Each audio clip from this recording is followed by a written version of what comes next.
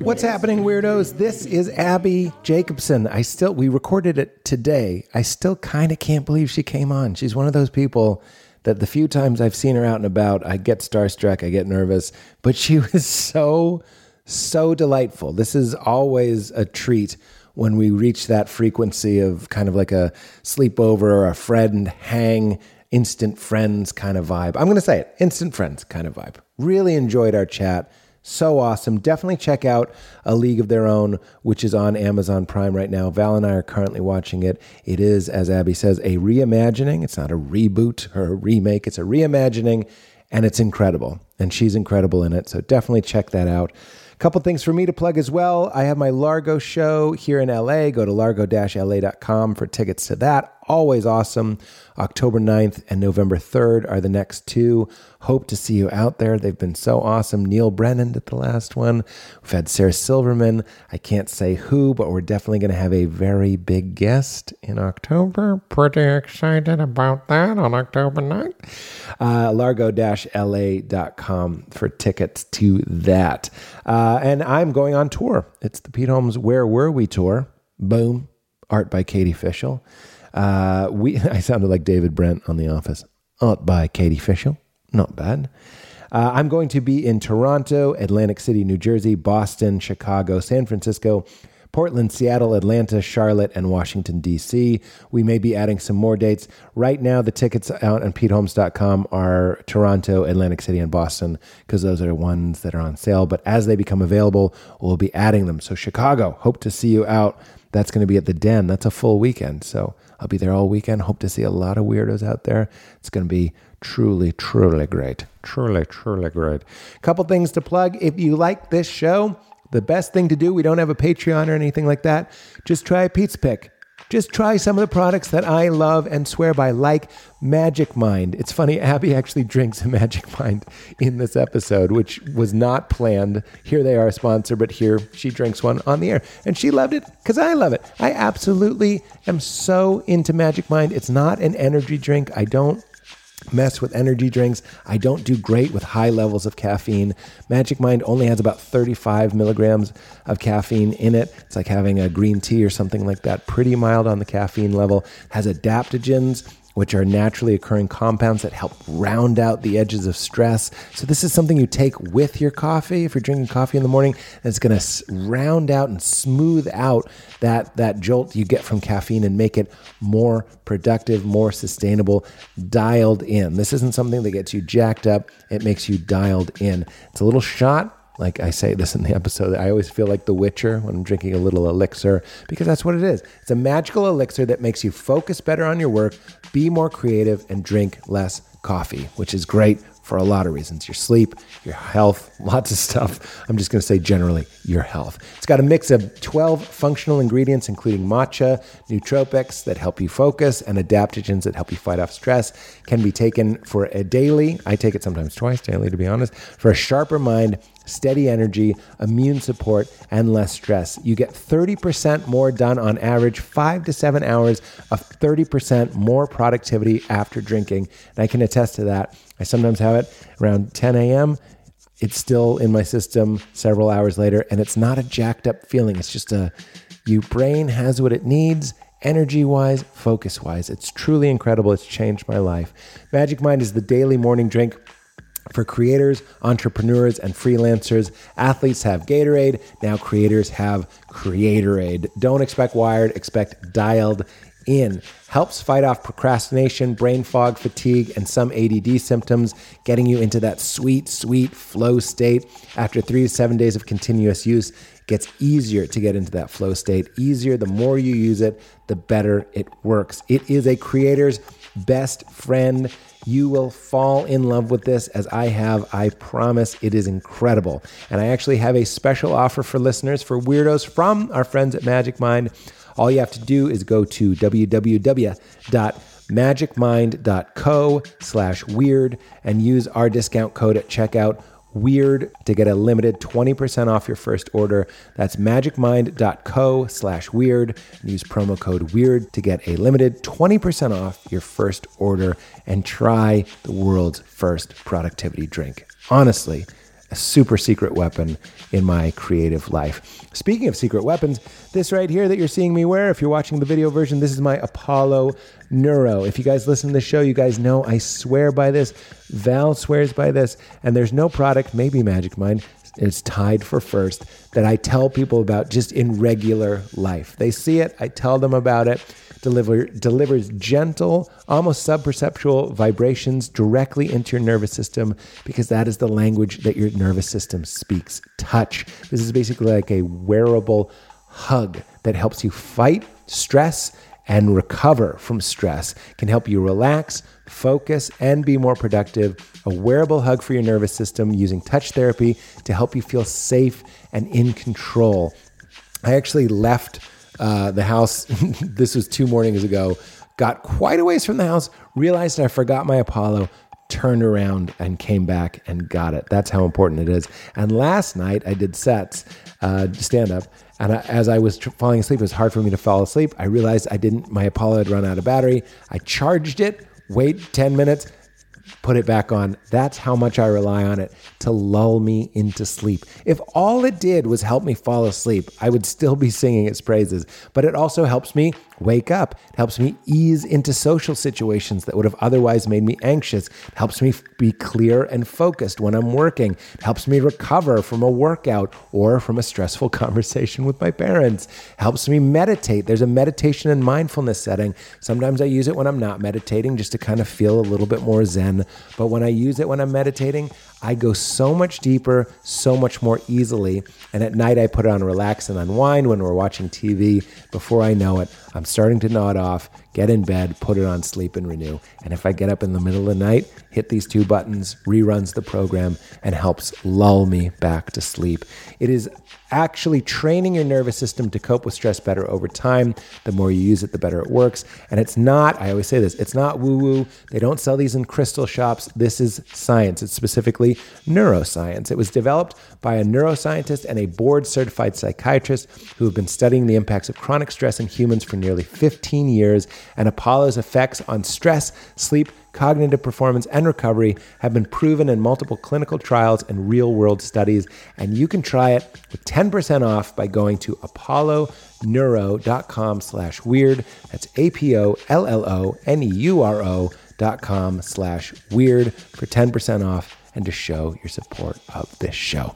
All right, everybody, enjoy Abbi Jacobson. Be sure to check out A League of Their Own and hope to see you on the road. You got those dates. Go to Pete Holmes if you want to come see me do stand-up. PeteHolmes.com. In the meantime, enjoy Abbi Jacobson. Get into it. And we're started, Abbi. This is a very casual show, if that's okay. I just don't want you to feel like we're bugging you, like bugging your secret thoughts on weather. No. Oh, it's because yeah. I would love for my thoughts on the weather to not be. We can edit it out. Yeah. This is your episode, and it's a safe space. You have several weeks. And then take these off. I was just gonna say. I don't have socks on though. No. Think of it as like a sleepover. Do you want a blanket? No, I'm good.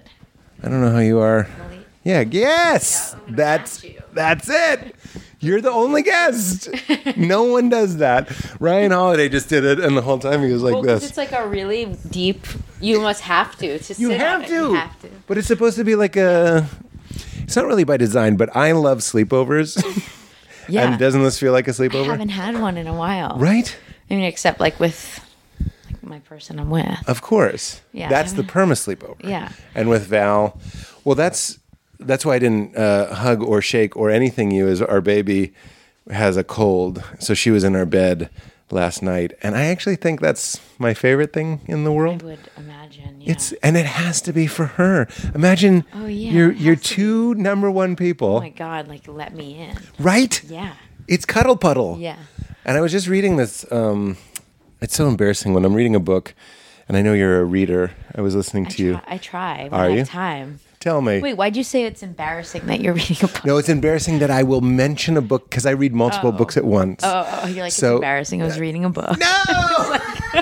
It's such like a humble, like. It is. It's a humble brag. Yeah. You know, I'm a reader. Yeah. But if you can manage to read, I do want to talk about that with you. But anyway, this book called Tribe, which I'm really enjoying, talks about how like parents and babies, we're primates. We share 98% of our DNA with chimpanzees. But this whole like sleep training thing, Oh, yeah. they're like, that would have been considered child abuse for the past million years of human evolution. Right, to like not to leave a also, baby. there's like nowhere to. Where would they have left the baby? It would have been like right there always, right? Absolutely, Yeah. which I don't even think would count because, and he is making the case, and by the way, I know this is a sensitive subject, so to those parents that are sleep training, I understand, I get it. Just kind of making this other point, he said that we hold our children skin to skin like 16% of the time, whereas our ancestors were like 90% of the time, around Right. there. Yeah. And I'm just like, when I do it, it does sort of feel sort of like cheaty, like I'm being too lovey to the baby, but it also feels like the best thing in the world.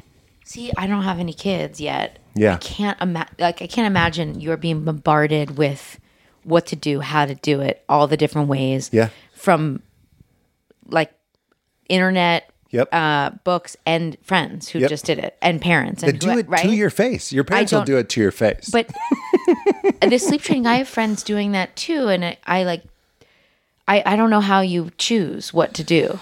Well, Val, that's my wife, and I are super softies, and we're just going with that instinct. So the Yeah. like cry it out thing just wasn't on the table. I mean, I even have a dog, and I remember doing that with like a. It's not the same, but like a No, it is little of the like same. a crate training. You're like, I can't We had that. do this. We had that with Brody. We were Yeah. like, for some reason, I got in my mind because I had never had a dog before. That I was like, dogs need to sleep in crates. Otherwise, I don't know what I thought he would do, like mangle the You were sofa or told something. the same thing where you're like, well, he needs to know this, and then once he's trained, then you can like let. Exactly. It's Well, like, thank wait, you. Why do we?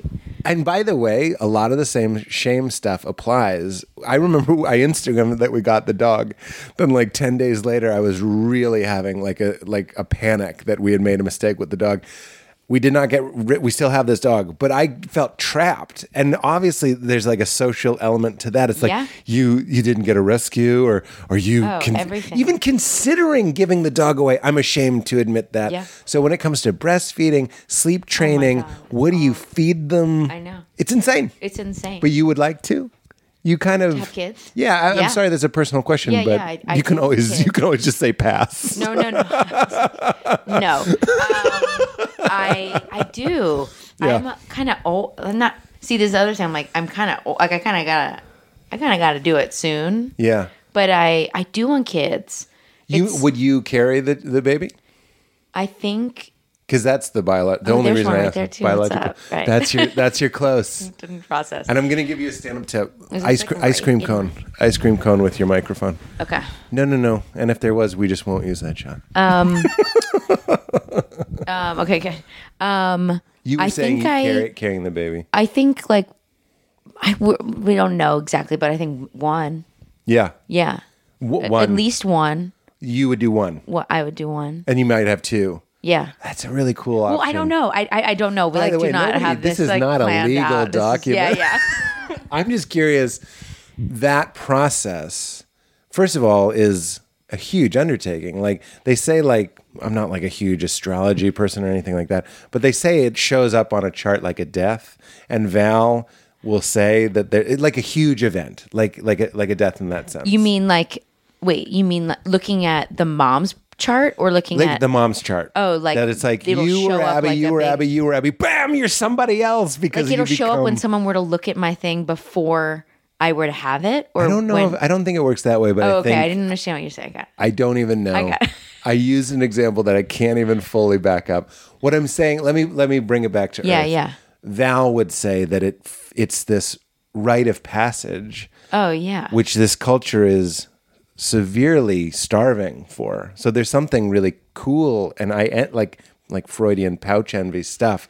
I saw what Val did giving birth to the baby, and I saw that she did something impossible and then showed up on the other side of it. So she must be stronger than she thought she was. You know what I mean? Like that's a invaluable experience. Oh yeah, that's yeah, and I feel a lot of my friends, a lot of my close girlfriends have recently had kids, and I'm just sort of like, wow, Yeah. like it is huge, Huge. it's and very scary. I was just gonna say terrifying Yeah. too.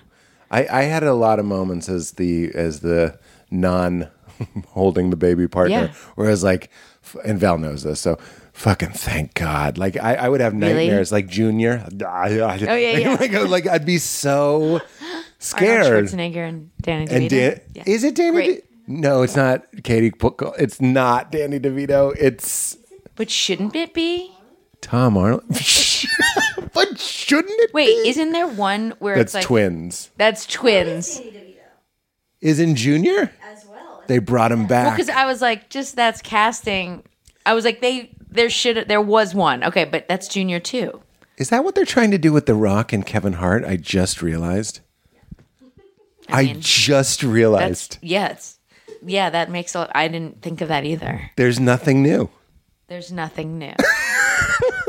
Truly, as someone who, there's nothing new. What truly is someone what? Who just like I just reimagined a thing. There is like nothing new. We can't call it a reboot. It's not really a reboot. It is a reimagining. I try not to because people are like very upset. Are they? Or just like people get really upset when you're going to reboot their thing. So well, you're rebooting a memory. Yes, reimagining is great. Yeah. By the way, the show's fantastic. Thank you. I didn't mean to. That was just an organic segue, but there is nothing new. We all saw it coming a mile away. You came in here talking about the weather, and you kept being like, "Yeah, this weather's in a league of its own." Like, it's like, stop it!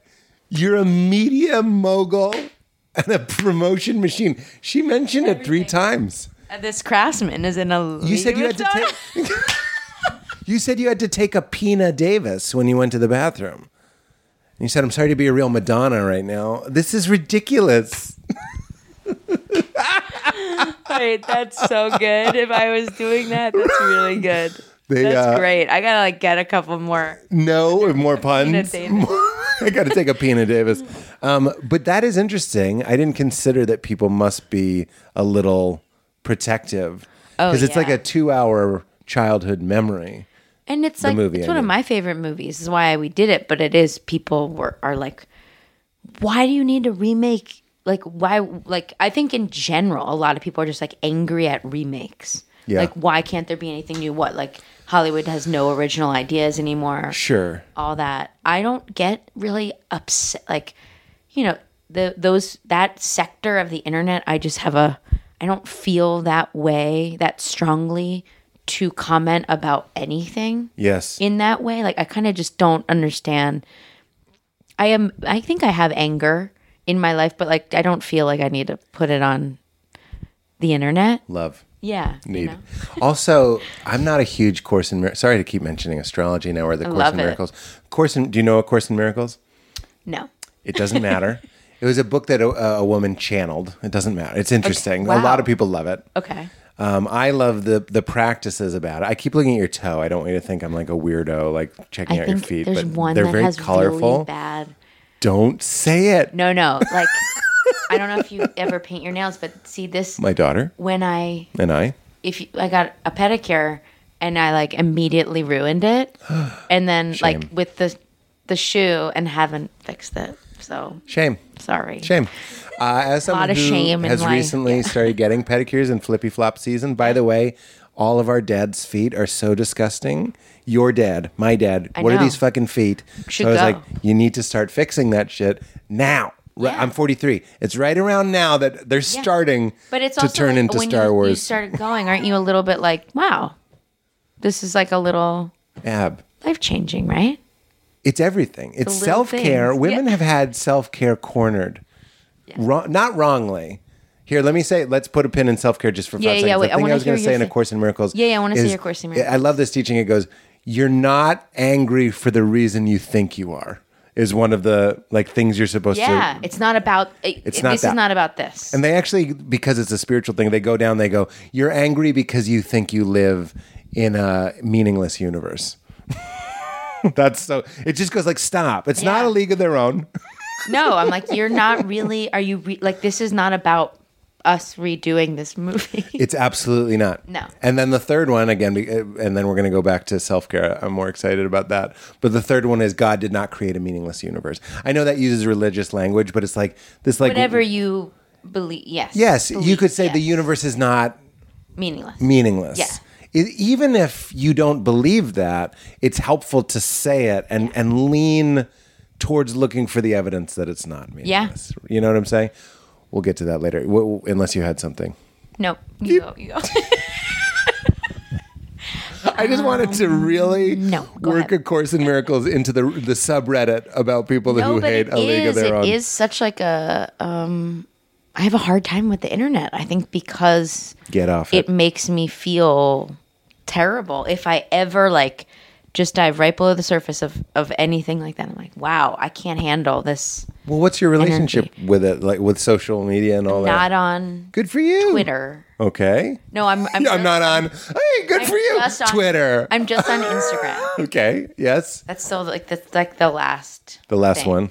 And I really wasn't on it very much at all until the show came back, and then I just feel this, I feel like it's part of the press. Yes. It's part of I feel a responsibility, I have to sort of market it to whatever people would have watched Broad City would I just feel that's part of the game now. No, you wrote a wonderful book. When I was doing my book, and my book is all about not really, but it's kind of hinting that social media and stuff is bad, and yet I'm on social media being like, "Hey, you got to check out this book." You have to. Exactly. Me too. I feel like I'm I think there's a part in the book where I talk about this because we all feel that, but it's vicious. You need it. It's part of the marketing stuff. Well, it's like McDonald's or to pick a fast food chain that might not be good for you.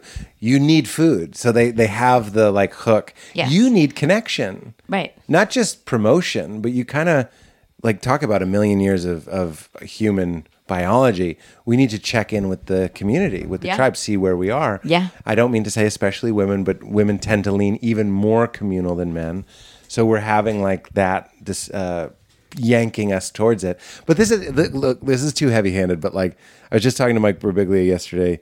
I was telling him I have this bit about social media and how I think it's funny that everybody thinks that if you were in One Flew Over the Cuckoo's Nest, you would be the person that wouldn't take the pills. Right. Because they make everyone crazy. Right. So you throw them over your head, or poor Katie's heard me say this a million times, or you put them under your tongue or whatever. Yeah. But here's the rub. Some of those pills are Xanax. Right. That's what I mean. Some of the pills are promoting your book. Right. Some of them are knowing your friends had a baby. Yes. So there's some, I'm using Xanax as meaning you'll like it. Yeah. And then there's the crazy making ones as well. The good pill. Xanax. Yeah. Xanax.com/weird for 10% added to your bill at the end of the program. But it still supports the show. Please do it. I'm just kidding. But what's interesting about that is I'm trying to say fuck social media. It's the pills that makes everyone crazy because it reduces reality into a binary. It's either good or bad. Yeah. Either Abby, you look hot, or it's what a piece of shit. Yeah, go fuck yourself. It's go fuck yourself. Nobody is gonna. You're on a wild ride. That's right. Yeah. And don't get me started on how the human brain is preconditioned to hold on to negative things 10 times more than positive. This is the good, I don't process a good thing, but I will take the one. Of course, it's terrible. It's a drug. Yeah, and I feel like I'm looking for it. You are. I am.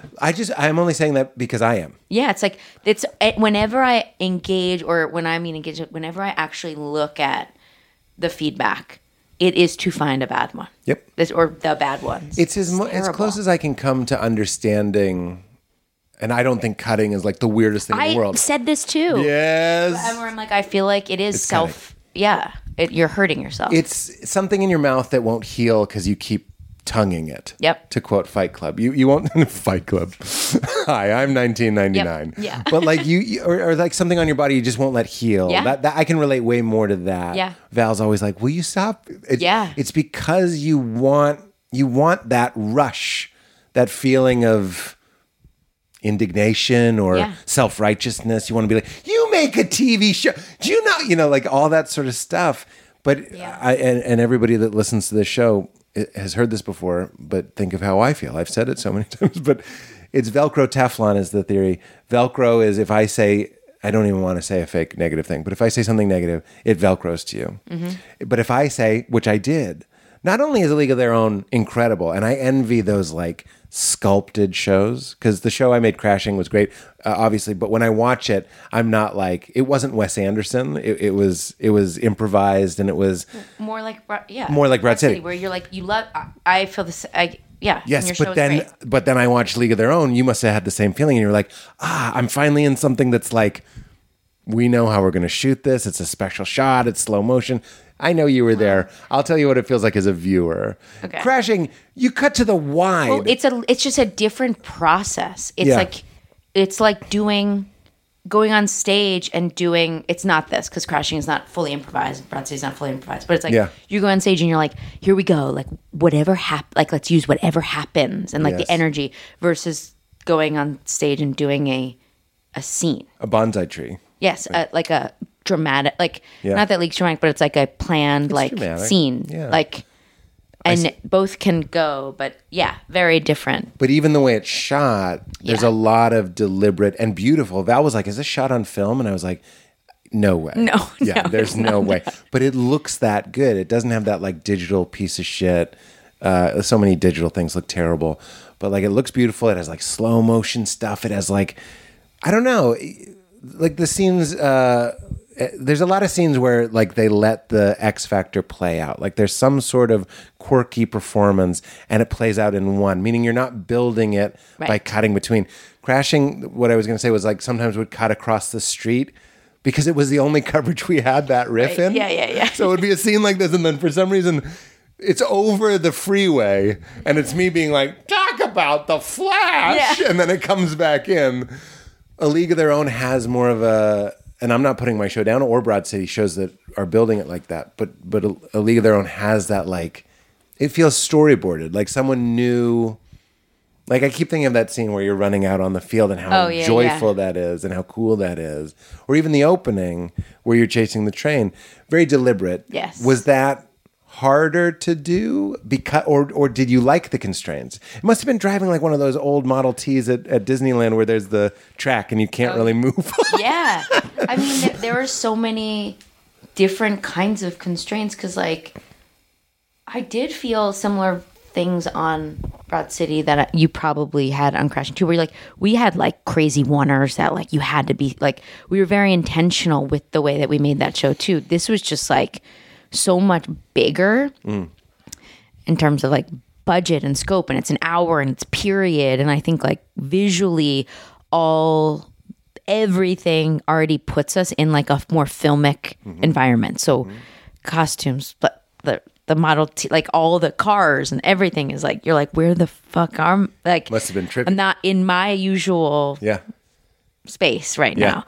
And but the limitations of like, we still just had it was coverage wise, it was like we hardly ever did cross coverage, and like, so it was so much more intentional and limited in terms of, I'm trying to say, like, there wasn't as much freedom because we needed to get certain coverage in a way. I don't know if I'm articulating. Oh, I'm understanding you perfect. That's exactly what I was asking. Is like, your cross coverage, for those who don't know, is you're shooting it two ways, and that, you know, this way and that way at the same time, which lends itself to a comedic scene. Exactly, because it's what we're doing right now. Yes, because if we're gonna riff, you have both. That's right. Whereas if you're in League and Darcy and I are in a scene, it's not done cross. So it's really hard to like re-riff. That's right. You know, you forget it. Get it again. Even if someone wrote it down. So we might have had it in a 2-shot, and so you're always like, I felt like it limited the comedy for me, but enhanced everything else. So you do have these like more grand sweeping things that I think make it maybe feel like it's shot on film or something. But I don't know. I'm like, I'm rambling now, but yeah, very different. No, you're answering my question perfectly. Very different. And in terms of like arcing a season, like Broad City, we didn't, story-wise, didn't start really arcing the characters emotionally until like the 4th and 5th seasons. And this is like fully arced and built to be twists and turns and this and that. Broad City is like a day. Every episode is a day, and you can watch them out of order, kind of. And this should not be watched out of order. Right. It's very crafted in that way. The letter, I don't want to spoil it, but the letter, it's a letter. It's in your notebook, but it's a letter that you're writing to your husband? Husband, yeah. I'm like concerned for your character. It's a boyfriend, right? It's a boyfriend? No, it's a husband. That's a husband. You got it. I was like, I envied the drama of that. I was like, how simple. I feel like shows these days have to like hook you real quick, but I don't want to feel like I'm being hooked real quick. There's certain shows where I'm like, this is just a pot boiler. They're just going like, but I don't even want to name the show I'm thinking about, but like they just know the devices that will make you want to see who shot the arrow. Human. Like, who was it? Yeah. But like this show puts stuff in play that you want to see how it works out without me feeling like this is just to get me to watch the next one. That's good. Yeah, no, it's also so interesting to talk about a letter. Like I think you too, like I'm used to writing right now. So the limitations of story right now, so much of like drama and conflict in our present day, unfortunately is lost because we have a cell phone.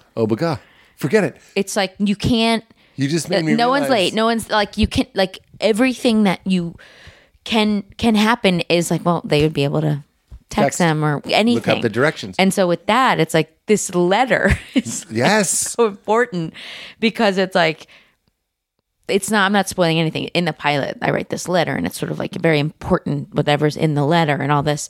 But a letter now is so, it's just an interesting thing to, someone doesn't show up in 1943 is like, they're gone. Yeah, they're gone. Yeah. Like, where are they?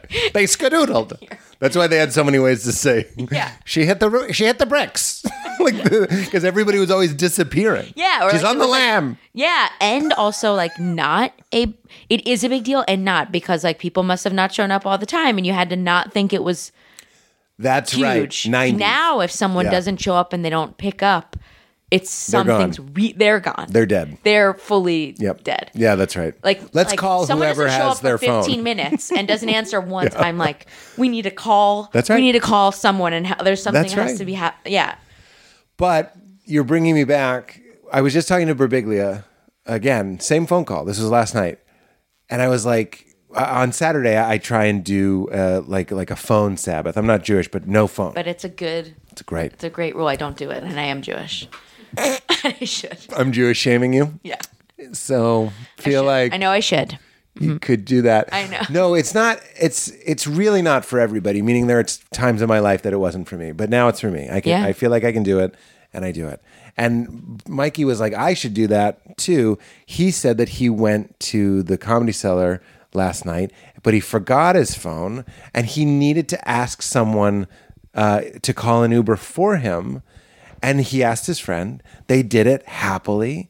But that need that was created, I said to him, what did I say? I said, like remembering my own life like I'm Hemingway. What did I say to him? I said, I said, it went from a problem that you would have just solved with, let's be honest, a piece of technology that does not love you. Right. Pretty simple. Right. But like really consider that. It doesn't give a shit about you. No.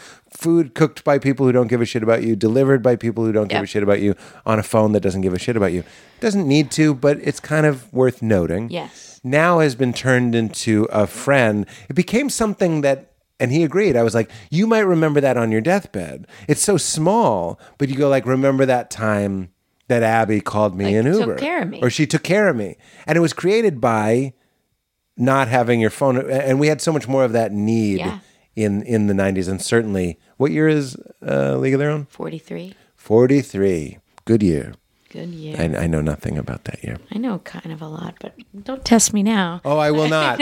I will absolutely not. So you're absolutely right. The letter, and when you mail the letter, this is what that brought to mind. How many breakups or like decisions that you didn't even mean were you forced to stick to because of the heat of the moment?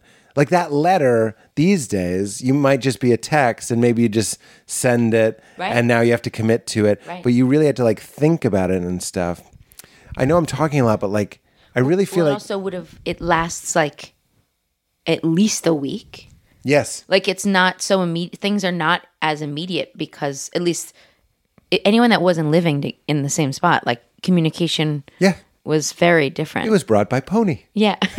And then their response, you kind of knew you were getting like a thoughtful response, unless the handwriting was insane. Right. And there was telephones as well, but telephones for sure. But who had time? Yeah.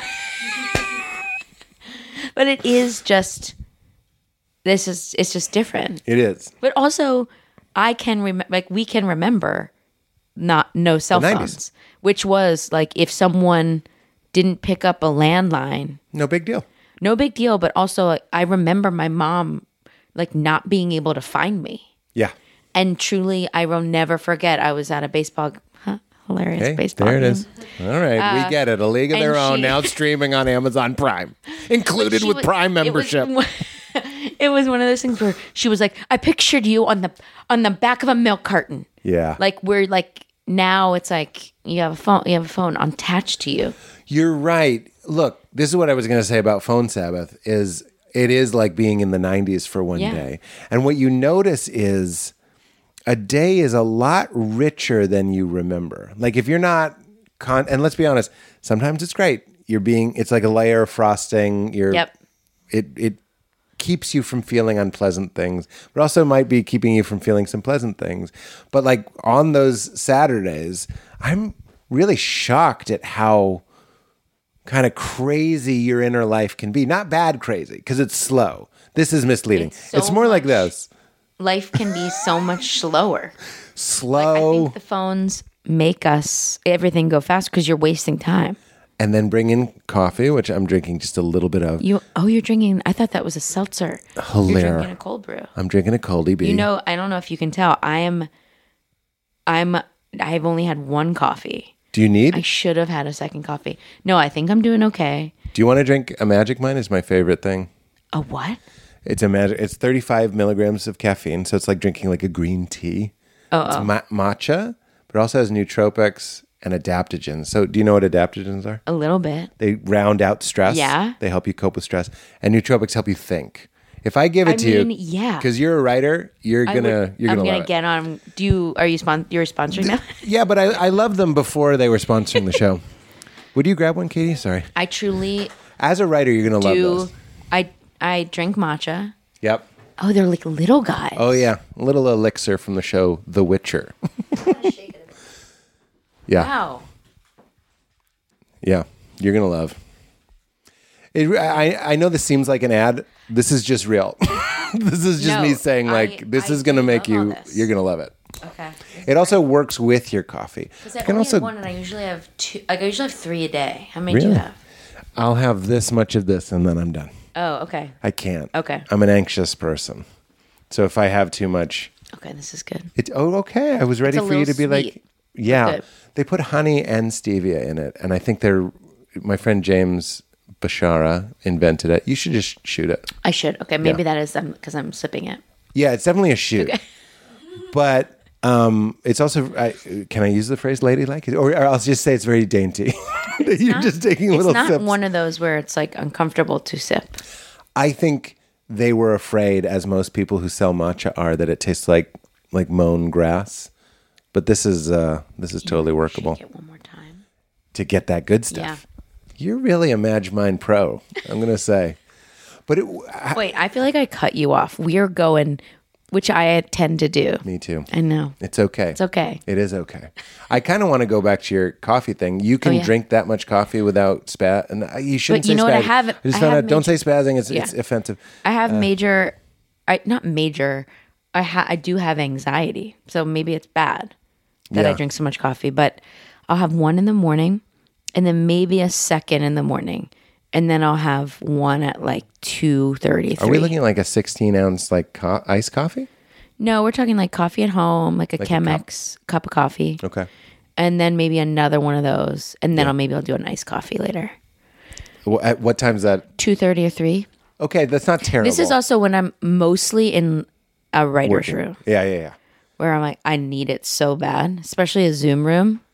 I can't even throw me out the window. Like, what season of it was Broad City where you're like, that's me in a Zoom writer's room where you're like hanging on the building? We wouldn't. I was like, we would never. No, the poster. Well, we were mimicking like The Rock hanging off. Yeah. What was bringing it back to the Rock where he's like hanging out of the helicopter. Kevin Hart. Yeah, or Kevin Hart hanging off his foot, right? On one shoelace. That's it. Fine. That's it. I got it. I'm fully supported. I know. Oh, poor Kevin. So keep your shoe on. Keep your shoe on. Just don't remove your shoe. He's so talented, and all we talk about is how short he is. What a shame. I mean, us as a collective. I do really like Kevin Hart. Is he great? Have you ever? No. Never? I do really like Kevin Hart. Oh no, maybe I shouldn't say this. I love it. Edit it out if you don't like it. You know what? And maybe just fact check it. I really actually love Kevin Hart. Alana and I wrote a movie for him once that he didn't want to do, but we wrote it. But what? We thought it was great. Right. No. Kevin Hart said no to something? I left Val a voicemail and Kevin Hart was in it.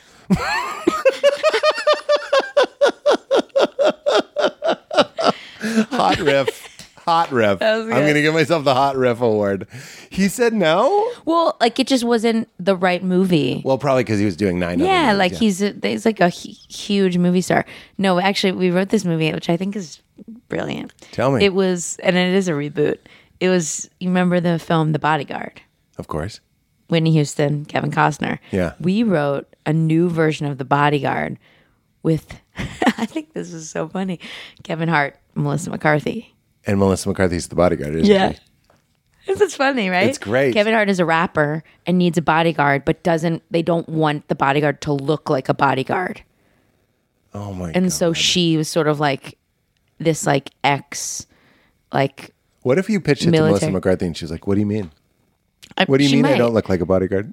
Oh, I thought you meant, what do you mean? Like, I've never heard of this movie. And I was like, she might have never heard of it. Might have never got to No, it got to her. She liked I know. it. I'm like, I'm pretty sure it got to them. What you were saying, though, Melissa McCarthy isn't going to look like a bodyguard so she can be close to him without being suspicious. So she can be close to him without, like, she would be the unlikely person nearby. And the poster is obviously her carrying Kevin Hart out of, like, Kevin Costner carrying. Of course. And she's kind of like, we're back to co-sleeping. That is like that's a baby.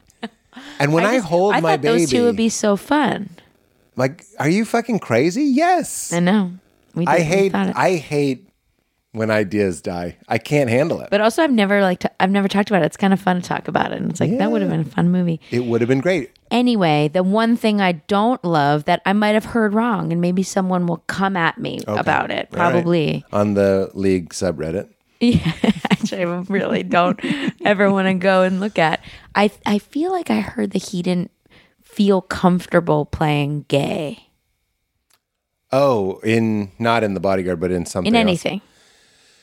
Which I feel just overall like an actor isn't really a lot of things that they play. Right.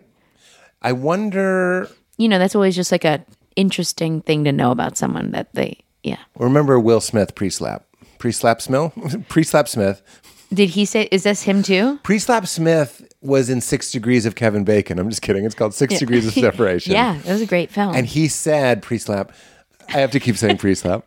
Not that we have to disown somebody for making a mistake. I'm just making. But he said that one of the greatest regrets of his career was doing the kiss. There was a homosexual kiss. It sounds worse to say homosexual. There was a man kiss with Will. And he had it shot from behind. So I think he didn't actually do the smoochy smooch.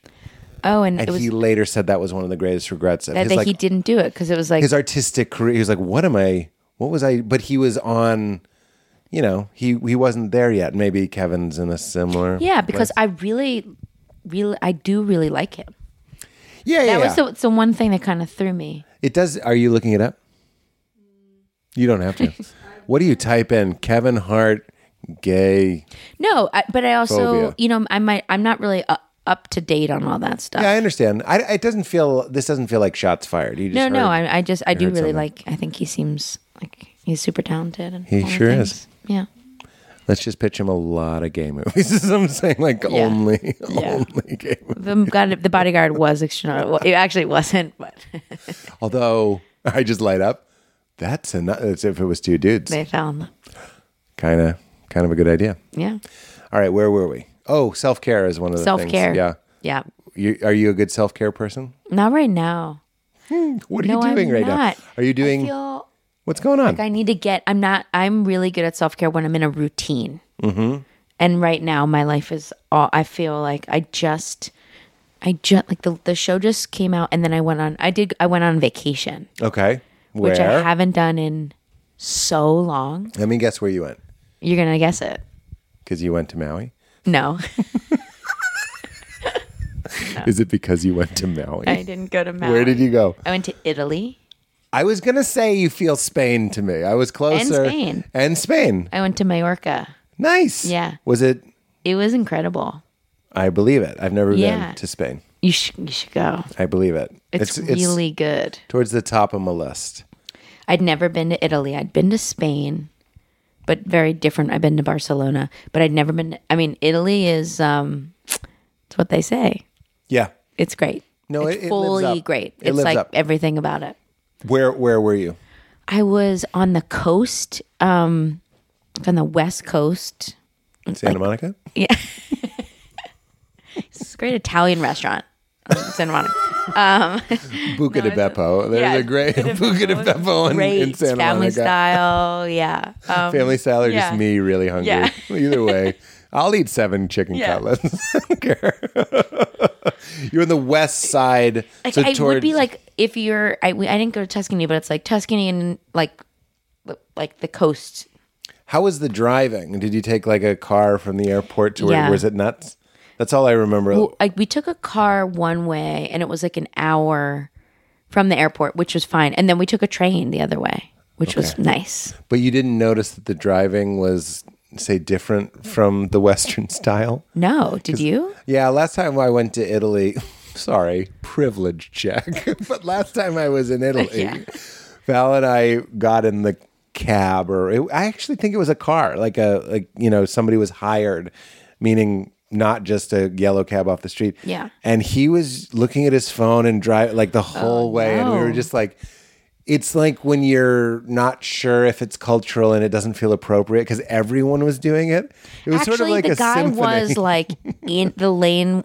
It was almost like he was driving where like the lines were supposed to be in the middle of the car. Yeah, like when I was a kid, I thought you made the lines go underneath the car. Yeah. I do remember that now. Okay, good. Yeah. And did you relax?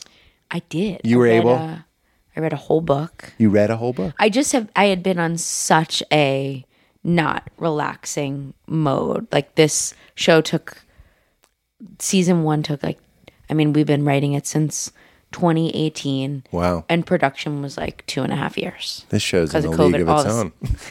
Sorry. So I was like, I need when it comes out, I'm leaving. Yeah, I'm getting out of here. Getting out of here. Yeah. And I wasn't, as you were talking about before, I really wasn't on my phone that much. Tuscany style. For 2 weeks, I read a book. What book and a did half. you read? Please Be Tribe. I read. We would have so much to talk about. An interesting, dark book. My Year of Rest. What if you were like the Bible? Yeah, I read the Bible. It's really dark, sort of twisted. It was really Guy's son intense. dies. A lot of. He comes back. Family tragic. Yeah. It sort of ends with this weird prophecy. The ocean turns into blood. Took a turn. Takes a turn. It starts off kind of. It's actually this is the Bible. It starts off really fast. The Genesis. It's great book. Yeah. A lot of twists and turns. Yeah. That's the Cecil B. DeMille stuff. Yeah. And then the middle is real sleepy. Yeah. Real sleepy. Stick with it. Stick with it. Wait for Jesus. Wait, he's sort of the Jared Leto of the story. Oh my God. What? That's so funny. Jared Leto was there. Where? On the vacation. Okay, synchronicity. Note it. Note the ricity. Right when we got there, he was there. He was at this hotel. No. Yeah. You saw Leto? Well, I mean, from so far, he was truly. Oh my God. It was like on one of those picturesque Italian. It's not a beach; it's like a rocky seaside. Yes. Where you can you just take a swim. Yes. Like this incredible area, but it was shallow rocks. But he was fully snorkeling on his own, like no one else was. He was in a full wetsuit snorkeling. Leto. Yeah, and friends we were with said they had spoken to him, and I mean, because I was like, whoa, can you even, like, is there anything even to see right here? Like, because he was on his own. Like, he's just looking at his own beautiful reflection in the mask. I know. Like, he's looking at his own eyes. Oh my God, I'm Jared Leto. But apparently there were a lot of things to see down in there. Yeah, he's no dummy. Yeah. I'm going to put this to you. Jared Leto, I think people tease him a little bit because he's so beautiful and all these things, so you assume he's stupid or whatever it means. I don't know what people are teasing him for, but I catch Leto being kind of a funny thing to say. Yeah. Jared Leto. I think he might be supremely happy. Like, I think he might be rocking the best life. I think it felt like a place he went a lot. Yeah. And I was like, he knows. I'm like, what is he looking at? And like, then I find out there's like all this life right there. He's like, yeah, you got to check this out. I think I don't know like his full, I mean, he'll always be Jordan Catalano to me from My So-Called Life. But I feel like right now he does roles where even if it might not be a show that I'm like obsessed with, it does seem like he's having fun. He's like taking roles that seem really fun. Yep. So I'm like, House of Gooch. You know what I mean? I didn't. That, and then I did watch some of the WeWork one where I'm like, these are like big characters that seem fun. But I don't want to put down Joseph Gordon-Levitt, but if you think it's just a foregone conclusion that like a tech billionaire or like upstart thing is like an easy slam dunk role, I wasn't as compelled by Super Pumped as I was by We Crashed or whatever it was. I didn't see the Joseph Gordon-Levitt one. Yeah. It's not. I saw it on an airplane, which is just sort of what. Which I don't know why. Brian Koppelman, who wrote it, and a lot of the people in it are wonderful. But for some reason, Jared Leto gave it that secret sauce. I'm giving some Leto love. There you go. And I'm like not even. I just am like, you know what? Good for like. I don't even know. I'm not even saying anything good or bad about the shows. Yes. But I'm like, whoa, he's like going for it in a way that is like, I do think he is like, seems like a happy person. Well, remember when the quarantine happened and the joke was that Jared Leto didn't know because he was on a private retreat. Right. That's what I mean. Like, I think he's finding a pretty groovy balance. Yeah, I don't know. So too. That makes sense. I didn't know this, but if there's a person I could be for a month, I think Jared Leto might be one of them. Oh yeah. Just be Leto for a month. I think just walking around. That'd be a good choice. Yeah. Okay. Self-care. So you were on your trip and you read a dirty book. No, I read a book called My Year of Rest and Relaxation, which was a big book. Wait, that's what the book is called? Yeah, it was a big book a couple years ago. And I truly was like, well, I've never read this book. And I just picked it because I felt like I needed rest and relaxation. That's so funny. And it's about a woman that's so depressed that she does not leave her apartment for like months and months. Yeah, bait and switch there. But it did make me laugh. Should have been called Bummer Town. I know it was a weird choice for my vacation. Yeah. But yeah. I did feel like the vacation and really letting my phone go. I had an away message. Ooh. And in maybe a bad time, the show had just come out. Yep. Or maybe the best time. But I thought best time for me, but I was technically still like could have been doing press, but I was like, I need to end this for 2 weeks. So that felt like self-care. Yes. Yeah. And so now I'm back a couple weeks trying to get in the swing. Some sort of award. 2 weeks. 2 weeks. I've never done that before. What are all the publicists? You know what I mean? As a stand-up, they're always having us do things that you're like, I don't think this is actually moving the needle. Yeah. As much as like strategic little, like do something that's really going to help, not me on my phone constantly stressing. I don't think that it feels like work. It's like writer's room stuff. Yes. It's like we're going to stay till 9 because it feels like work. How about we just write the script? Can we just write the script? Yeah, we don't need to stay till 9. No. Like for us to feel more stress isn't going to help anything. And to feel like grown-ups. So like we want to have briefcases and button-down shirts and be like, Broad City, season 9 or whatever it is. Like, why are you turning this into a real job? I don't mean Broad City. I just mean all of them. Yeah, I know. And why not be efficient and get to like have life experiences so you can actually write about something? Fucking thank you. Welcome. You're welcome. Thank you. Fucking. So silly. Exactly. So your parents are both artists. Is that true? Yeah. Which one do you like least? No, let me ask it nicely. Which parent did you get along with more growing up? Like, did not? I'm going to assume we liked and loved each, but like, I'll tell you, me and my mom, it was like this crazy alliance that she still has yet to get over that I left. You know what I mean? Like, there's right, like a real like, I thought we had a good thing going here, and now I'm here with your dad. Like, this is weird. So I'm just wondering, where did you lean? I don't know. I think I literally went back and forth. You oscillated. Yeah. Well, I think I have really good relationships with both my parents. I think I might be more like my dad. In what way? Like, kind of like doing a lot of different things and interest, like, I want to write this thing and I'd love to like do like draw like just like lots of different interests. But then on the flip side, I tend to be a little set in my ways and I am also kind of a homebody, which my mom is. I don't know. My mom, so growing up, my mom was a potter and would sell her work at like craft shows.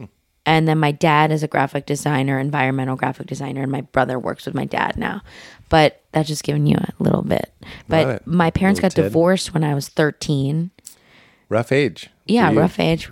Because you were like really aware of what was going on. Yeah, I was. Yeah. And then my brother is like... I was. Yeah, I was. Yeah, I really was. Glossing past it. Yeah, I really was. Thanks for mentioning. I really was. But it was also sort of... fully Jewish, but not the typical Jewish family where like we weren't talking. Like I fully knew what was happening, but it was very much like not talked about. Very also the divorce. Yeah, is that like how is that Jewish? No. We're not Jewish in that I think maybe stereotypically like Jews are more like vocal about and like more like therapy, like and open. Early open. Yeah, and this is what I ended when I watch.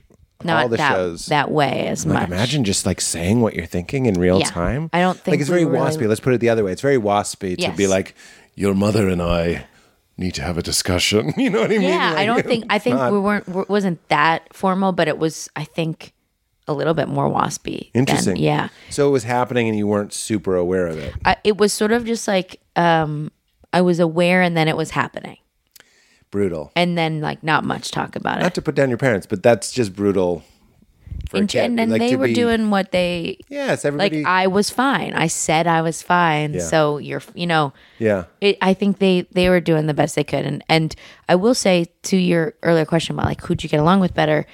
So my brother is 4 years older, so we were never in school together. And so he was like home for like a year and then went to college. And then it was just me and I switched houses every Sunday for 5 years. No me gusta. No, 5 years. So you'd spend a week? Yeah. And then the next Sunday you'd go back? Yeah. Is that standard divorce protocol? I think it's that, or it's on the menu. You stay at one house and then you go for a weekend or whatever. Yeah. And I was really close with both my parents. And so this is me finding the silver lining right now, which is what I think I tended to do as a kid. But I got to know them individually way better than I think I would have if they were together, because it was like me and my mom. Yeah. And then me and my dad. Oh my God. So it was like truly like us, like if I spent a week in a very with my dad, different way. I'd be like, what? You like I'd figure something out and about like them. Us cooking and us doing this. And because I only knew them as a dynamic. Exactly. As a unit. Yeah. And there's something kind of great about it, but it also sounded like maybe it was whiplash inducing. Yeah, I mean, the way my life is now can be directly pinned to that. I like split my time between New York and LA. Like I truly, I'm trying to do that still, and I'm like, my therapist was like, "Why do you think you're doing that?" Like I'm truly mimicking, tapping a picture. Yeah, yeah. Like I'm like I thrive in chaos. Yeah. In a way. And you probably don't like the feeling of a cruising altitude. No, it makes me uncomfortable. How's that work? You're in a long-term relationship. Does that show up? Yeah, it's something we literally... Yes, it does. No, in a great way. We literally talked about this yesterday. The fact that the chaos and how we both sort of... Like I I feel like even anyone in this industry, whether you're working or not, it is chaotic. You do not know. Yeah. Nothing is stable. Oh no. So it's just like pirates. We occasionally meet in like a shanty bar. Yeah. And then we go out to sea. And you look, we're meeting in a port and you're going, I bagged a league of their own. And I go, the remake? How dare you? I know. It's a reimagining. And then I make you walk the plank. Yeah. I'm just kidding. But like, I'm totally with you. Yeah. It's one of the reasons why I like being married, and basically, I'm also a homebody, pretty boring. Boring is not the right word. I find it peaceful. Yes. Peaceful, steady. Yep. Is because my work is so nuts. Yeah, I feel the same way. Right? I love, even if I'm trying to like split my time somehow. Yes. I do feel it. Like, I want to say boring too, but it's just like I want to read. Yes. Or I want to just like be at home because the rest is so. You just made me wish I was at home. I'm having such a great time. I really am. But I just said to somebody last night, I was like, I'm so glad there's a social component to my work. I did sets last night, doing this with you right now. And I'm like, if I didn't have a compulsive good addiction to this podcast, to stand up, I think I'd have jars of urine in my house. Yeah, like, I do feel, it is like, because it's like a it's like a manic energy. Yes, me too. At work, and like right in a writer's room, you are paid to be on. Yeah. It's truly like turn on, because you got to like churn out. You're spewing ideas. That's right. And Faucet. if you do not do that, then you're not. That's like the job. That's right. Spewing out, editing this. Then we're gonna do this. And we're gonna, like for year, like for it's like. Yeah. So then when I'm not working, I want just like. Yes. And that does also make sense because, or I'm trying to map it back on, but like that chaos feels very natural to me, moving back and forth and being sort of like stressed and not knowing why. And it's not often that I hesitate to say something. I share almost everything on this podcast, but I think this is fair. My family life growing up was chaotic in the same way. I didn't know which version of my parents I was going to get, in the very same way you don't know which show business you're going to get. Yeah. Like, when you pitch something and they buy it and you're like, oh, I got Happy Dad today. Like, that's how it feels. And if you do something and it goes badly, you're like, oh, Dad was in a bad mood today. Oh, that's and how then it you feels. don't even know. You're like, wait, how did it go though? That's right. Like you pitch and you're like, they seemed this way, but they didn't. And then, or like, well, they want to make it, but like they really didn't seem like that. Yes. Like it's truly that anything goes. Were you, I'll say what I experienced in my youth but know that I'm telling it to see if it was similar for you, is like, I felt like the Jason Bourne. You know how Jason Bourne in those movies is like, he always knows where the exits are. And I was watching my mom be upset by something my dad said. And my dad is like eating peas. And I'm like, he doesn't know. He doesn't know. He just upset her. And like, I can like reading, I don't want to make myself sound like a genius. I'm just being a hypersensitive person, a highly sensitive person, which I still am.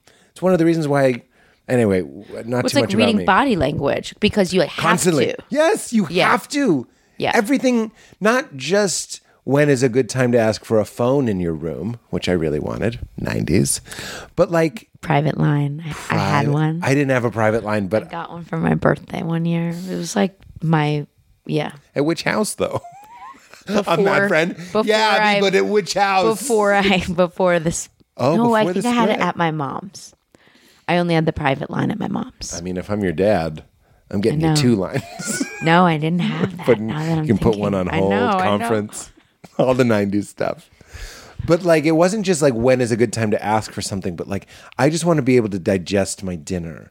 You know what I mean? Yeah. I know, by the way, a lot of people had it worse. I'm just dealing with tensions. That's fine. I'm just throwing a bone to the people that are like, listen, all relative. Like, I agree. Everything's relative. Like, everyone's childhood trauma is very it's different. theirs. Yes. It's theirs. Yeah. But I don't know if it's uniquely Boston, but like everyone I grew up with, you can't get them to complain about their childhood because they're always like, well, they didn't, put cigarettes out on me. Yeah, I'm totally. Like, yeah, but they did leave you in the car for 9 hours or whatever it is. Yeah. Whatever it is. Like, your shit is your shit. I'm glad you said it. I usually say it. I'm totally with you. Thank you. So is this where you started to develop, for lack of a better term, like talent? Like, you started to get like mimicking, noticing, hyper attention? I mean, how much of what we do is going like, and then mom is like this, and you can kind of talk in their voice, but it's because you were paying attention. I think I was very observant as a kid and very like, maybe because of some of this, like very much on my own. Like I was very good at, I drew a lot as a kid, even before that. And that is because they both were in the art world. And that's great, because I'm always worried that Leela won't like being silly, or that's my daughter. So they both liked art and you liked it too. Cool. Yeah. And it was like, it was very like part of like my like birthdays and stuff was like art supplies, and just because that was like, I don't know, that always felt better than, I mean, now I hope kids are still getting art supplies and stuff because it's so like screen filled. I know. But the infinite potential of a blank piece of paper. Yeah. Isn't it the best? It's the best. And that would like occupy so much of my time as a kid. And I don't think I came to performance stuff until later. Like my grandparents were very funny. And I was obsessed with SNL. And I would kind of mimic them, not SNL people. Folks. Yeah, I would mimic SNL characters. Who did you latch to? Mike Myers. Yeah, of course. And Gilda Radner. Yeah. And just like, I was just obsessed. And my parents were obsessed with SNL. Like, fun. My parents like I didn't know this, but my parents smoked weed, and like I had no idea that they were smoking weed, and like every once in a while I would stay up and watch, or I would be doing something and they would be hysterical. And I thought I was just making them laugh. And they're just high, and like it's so sweet because they're just home with us. Yes. And they're not like high in an irresponsible way. I understand. They just that like is not what I thought at all. But it's so sweet now to be like, we're also really high. But that also gave me confidence. Yes. Isn't that such a... I had a lot of feelings from that. I don't know. I do know why, but let's keep going. Yeah. And then I didn't go really into performance. Like I did a little bit in middle school, and I felt funny. I used to do like we had homeroom, like student council homeroom reports. I don't know if you had this as a kid, where there'd be like student council representative in your homeroom. Like speak? Yeah, and you would like once a month go to the meeting, and you'd come back to your homeroom and like talk about what was going on in school. I'm dead. And I always did it as Linda Richman, which is coffee talk. And then my teachers loved it, and it was almost like heavy. That validation from the adults. Yes. I was like, ooh. But then I went to art school. Like I didn't know, and I don't know about you, but like I didn't know anyone that did anything in this world. Art? No, like Hollywood, like writing, acting, like. So this was like not even on the menu. No, I was like, what? I love performing at school, but like, what the fuck am I going to do? I'll say, for me, it was Matt Damon and Ben Affleck. I know that's silly, but they were a little bit older than us, and they won Oscars, and we were like, and wrote it themselves, all of that. I was like, who did it for you? Man, who did that? Because I didn't come to it until like Gina after. Davis, Rosie O'Donnell. No, I mean, I don't. I gotta say, like maybe Gilda. Yeah. I read Gilda's book, her autobiography, like when I was a kid. I did deep dives on Gilda Radner. Yes. And I watched Gilda Live a lot, which aired on Comedy Central. Have you seen Gilda Live? No. It's great. Mike Nichols directed it. Oh wow. Like Paul Schaefer is her musical. Like it's great. It's like if you love Gilda on SNL, it's like she does all these characters, but it's on Broadway. Maybe that, I don't know. And then, but when you went to when you went to art school, it wasn't as warm. Is that what you were getting to? You said you did your homeroom report and everybody was dying and the teachers were laughing, and then you said, and then I went to art school. And then I went to art school because I was like, well, I'm not going to be a performer. Like what? In high school, you had to sing to act. And I didn't feel like I could do that. And so I ended up going to art school because I could see like you can see if you're good at that or not. I could draw. Yes. I was You can do it alone. Yeah, and and my brother went to art school, who's older than me. My dad was a graphic designer. My mom is a potter. I was like, this is being a successful artist, even though that seems just as hard, felt more attainable because I was like, wow, I can do this here and see that it's good and looks like this. Yes. And that felt way more, it feels more attainable to me. Yeah. Too. And I could think this way. And I was like excelling in my art class in high school. And I think it's because you and I both know that there are potters, artists, and graphic designers that you and I haven't heard of. But there's no one who's successful in show business that we haven't heard of. Right. You know what I mean? Like they have to like get on the board. Yeah. And it just felt like pool. Maybe I'll be a graphic design. Like I didn't feel like I could. I guess I always was like, I want to be on SNL, but it didn't totally feel possible. Yeah. And then when I was in college, I would take this bus up to New York. I went to college in Baltimore at this school called MICA, Maryland Institute College of Art. And I'd go up to New York all the time, and I minored in video. And then I started to be a little bit more, like, every once in a while, I'm like, what, maybe I could figure this out or like go to acting school. Comedy. Yeah. Comedy and acting. I think not even. I had comedy was like childhood, and then I felt like I was good at it, but then I really wanted to go to acting school. So I applied to the Atlantic Theater, which is like Mamet and William H. Macy's school in New York. And I got in, and so I went to this conservatory after college for a week because it was so... it is a 2-year conservatory, like dramatic acting. Or a 1 week. And it's a 1 week. Moved to New York after I graduated from college and started this thing. And this is what I wanted to do. I wanted to really be an actor. And I hated it more than I think anything I've done. I was completely stiff and numb.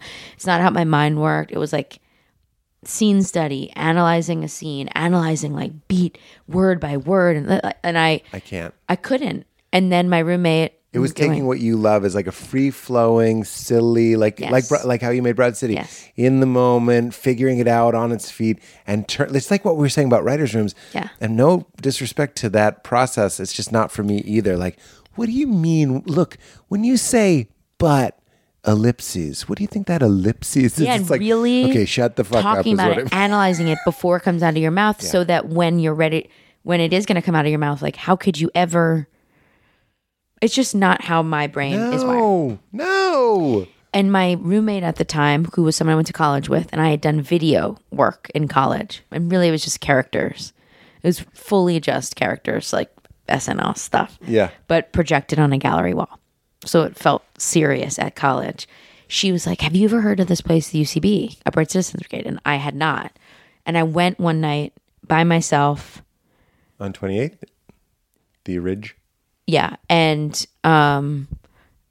was just blown away. Yeah. Like I had never seen anything like that before. Because it was exactly what you were going. Exactly. And I was like, I don't know. I honestly was like, I have no idea what they're doing.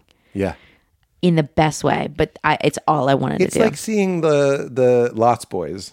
You know what I mean? Yeah. I'm projecting onto you my experience. Yeah. When I saw improv, I was like, there are other boys and girls. Yeah. Yeah. You're like, it's just awe. Yes. And it's just, I want to do whatever they're doing. That looks so engaging and so. And this is where you meet Ilana, right? Yeah. And then I quit Atlantic. How did you do that? Okay.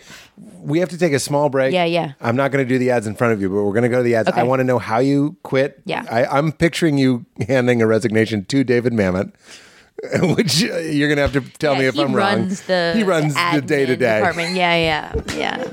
Or as he calls it, the fucking day-to-day. Yeah. And then I also want to get into UCB and all that, but we're just going to we're back in 2 minutes.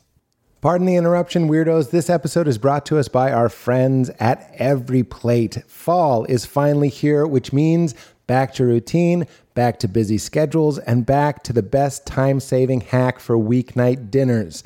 I'm talking about Every Plate. At first, I was skeptical about meal kits, thinking they were overpriced, so expensive. But now with Every Plate, I'm convinced you can get the same deliciousness at a lower price, a much lower price, in fact. And now the quality of life goes right through the roof. Val and I are cooking together, making these meals together, cooking them for me, for Lee, for her, sitting down like a family, feeling good, and eating delicious, delicious stuff. If you think meal kits are too expensive, think again. Every Plate is 25% cheaper than grocery shopping. 25% cheaper, and they make it fun and they make it easy. So don't turn to takeout when things get hectic. Instead, get Every Plate delivery. It's 58% cheaper than your average fast casual meal, and you can always feel good about what you're eating. Plus, you get in the kitchen, which is so good for your digestion. You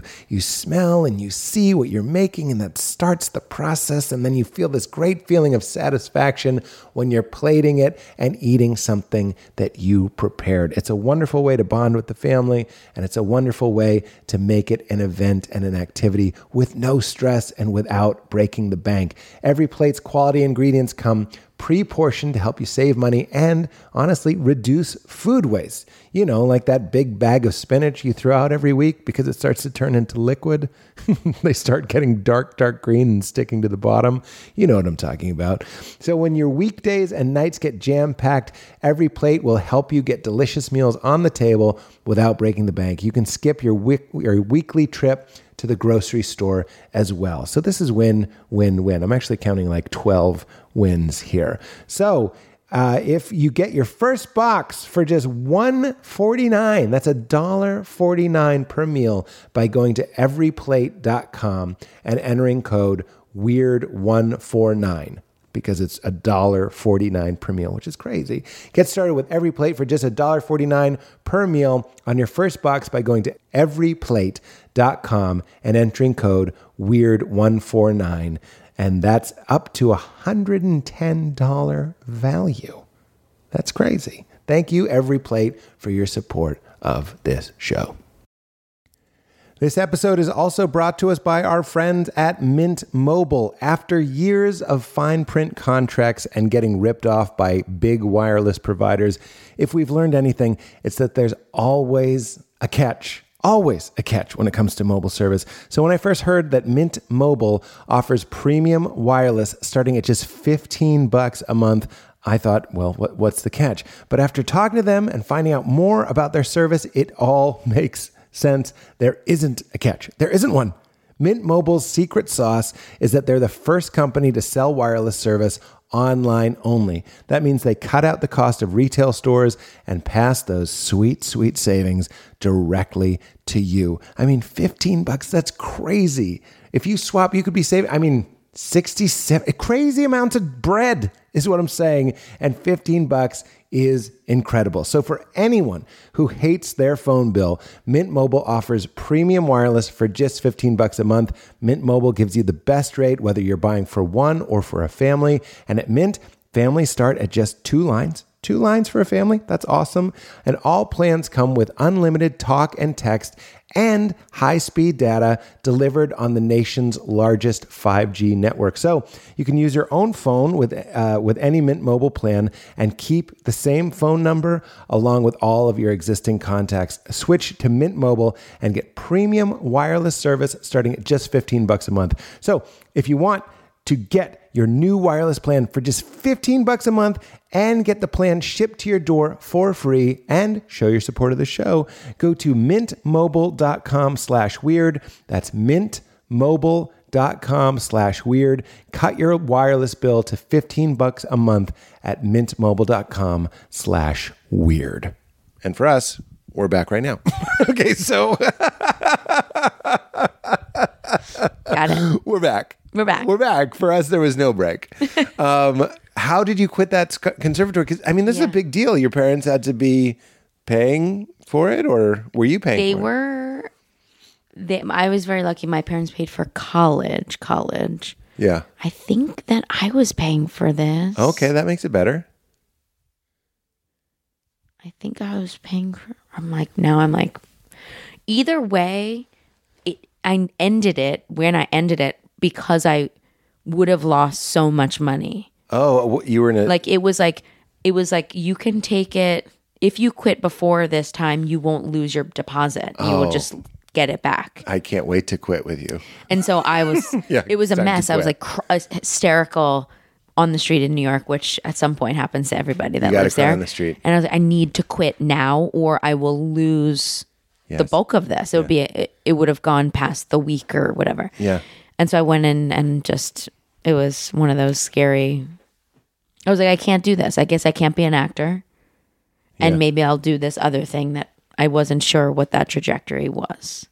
Wait, you had seen UCB? I had seen it. So that helped. Yeah. You started the other relationship before you broke up with the bad one. It was kind of simultaneous. Okay.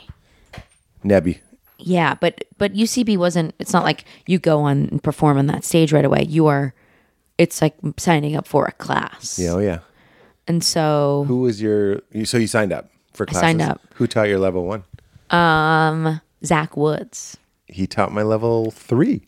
Yeah. We were there around the same time, I think. This was 2006. You're reminding me Fall that of 2006. I remember, yes. So I was there. Yeah. Hearing about Broad City, sometimes seeing Alana do some she did these and this is not the Alana conference. I just imagine you get that a lot.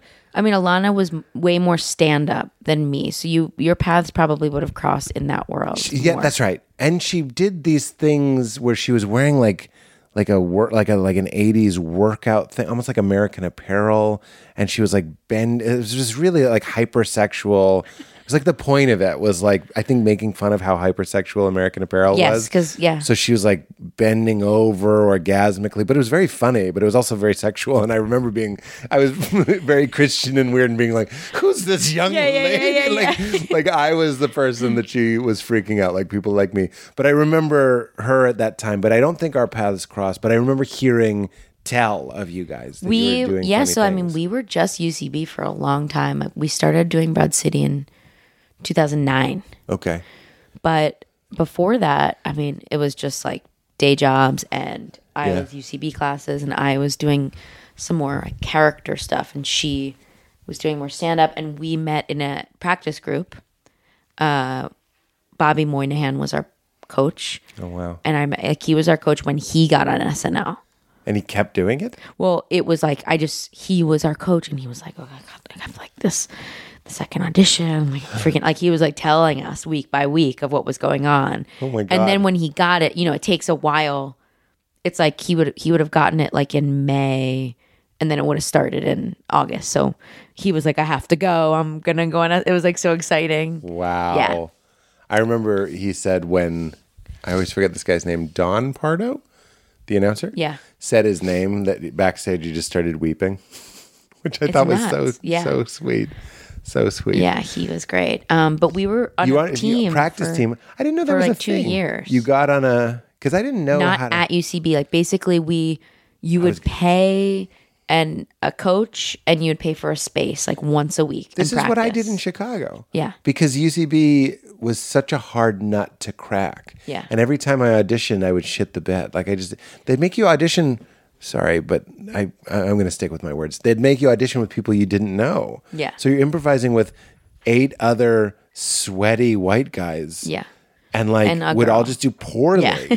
Because everyone's going I'm going to make the big play. Right. And you don't know, there's not that trust. If you could sign up with a friend, that was always ideal. But I couldn't crack it either. That's the whole reason why we started Broad City. I was obsessed with UCB. All I wanted was to get on that stage and could not. Me too. Never get on those teams or anything. And so Alana and I were should we just make something? And so that was what we did. But the practice group, we would perform. That was so fun. And Alana was on this group? Yeah. Me and Alana. In this group? Her brother, Elliot. Yes, neat. Tim Martin. I don't know if you know. Let me do a take each way and we'll edit it accordingly. Oh, yeah, Tim. No, I don't know Tim. I'm just kidding. I'm just kidding. But what if I do? That's I'm so scared. Funny. No, I don't know if you would know Tim. Anyway, he is the one that introduced Alana and I. But we would perform at under St. Mark's Theater, Sure. little black box theaters where you'd rent the space and give shots to the audience to Wow. get them. it was just like a very really fun bringing me time. back. Yeah. That's really bringing but me back. never getting on one of the house teams at UCB, and that was very much the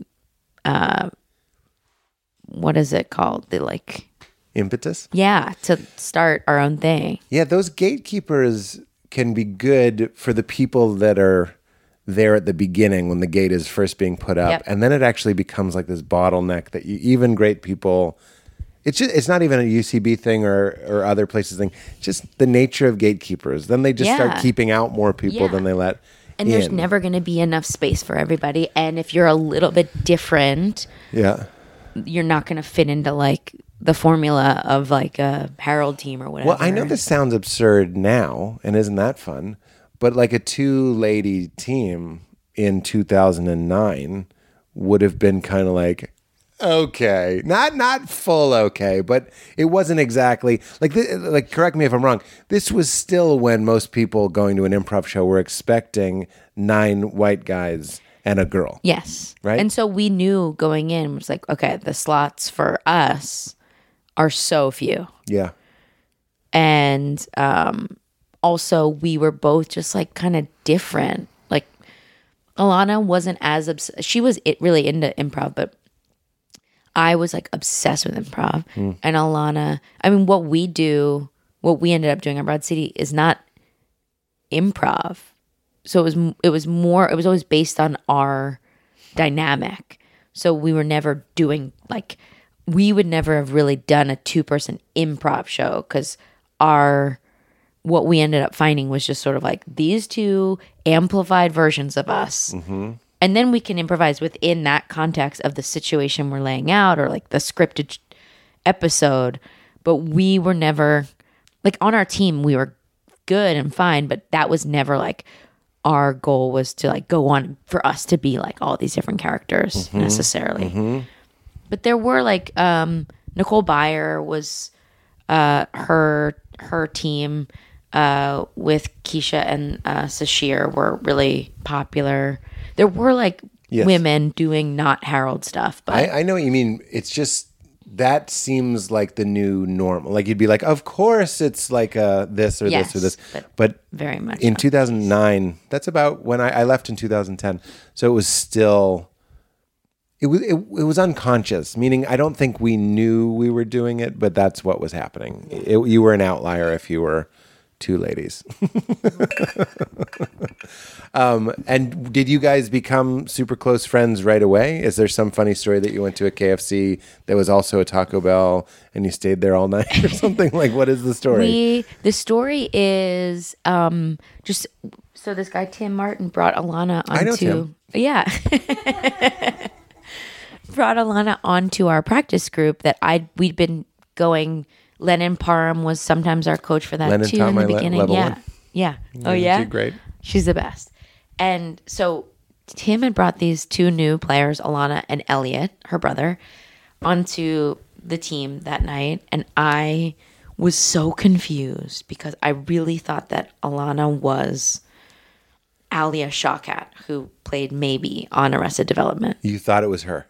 I didn't know what that actress's name was in real life. You just thought it was Maybe from because they really look alike. My God, I never put that together, Yeah, but they yes, really they look do. alike. Yeah. And so I thought, and I'm going to add to the mix, one of the people in She-Hulk looks enough like her that I was like, is that? Just for a second. I don't even know who it is. Maybe Tatiana? All I saw was a preview. It might have been at a gas station. Maybe. But I don't think they get, like, Alia and Alana get, like, mistaken for each other sometimes. Yeah. Which is what happened. And I also, like, I didn't know her real name, and and Arrested Development, the original one had just ended, and I was like, well, maybe she moved to New York and would be in the comedy scene here. By the way, someone I know took a clown class, and what's her name? Maybe Alia was in that class. Oh, so there you go. So like exactly what you were going like. It might have been Alana. I don't think it was. That is so funny. Your I don't think it was. friend thought it was her too. You assume everyone makes that mistake.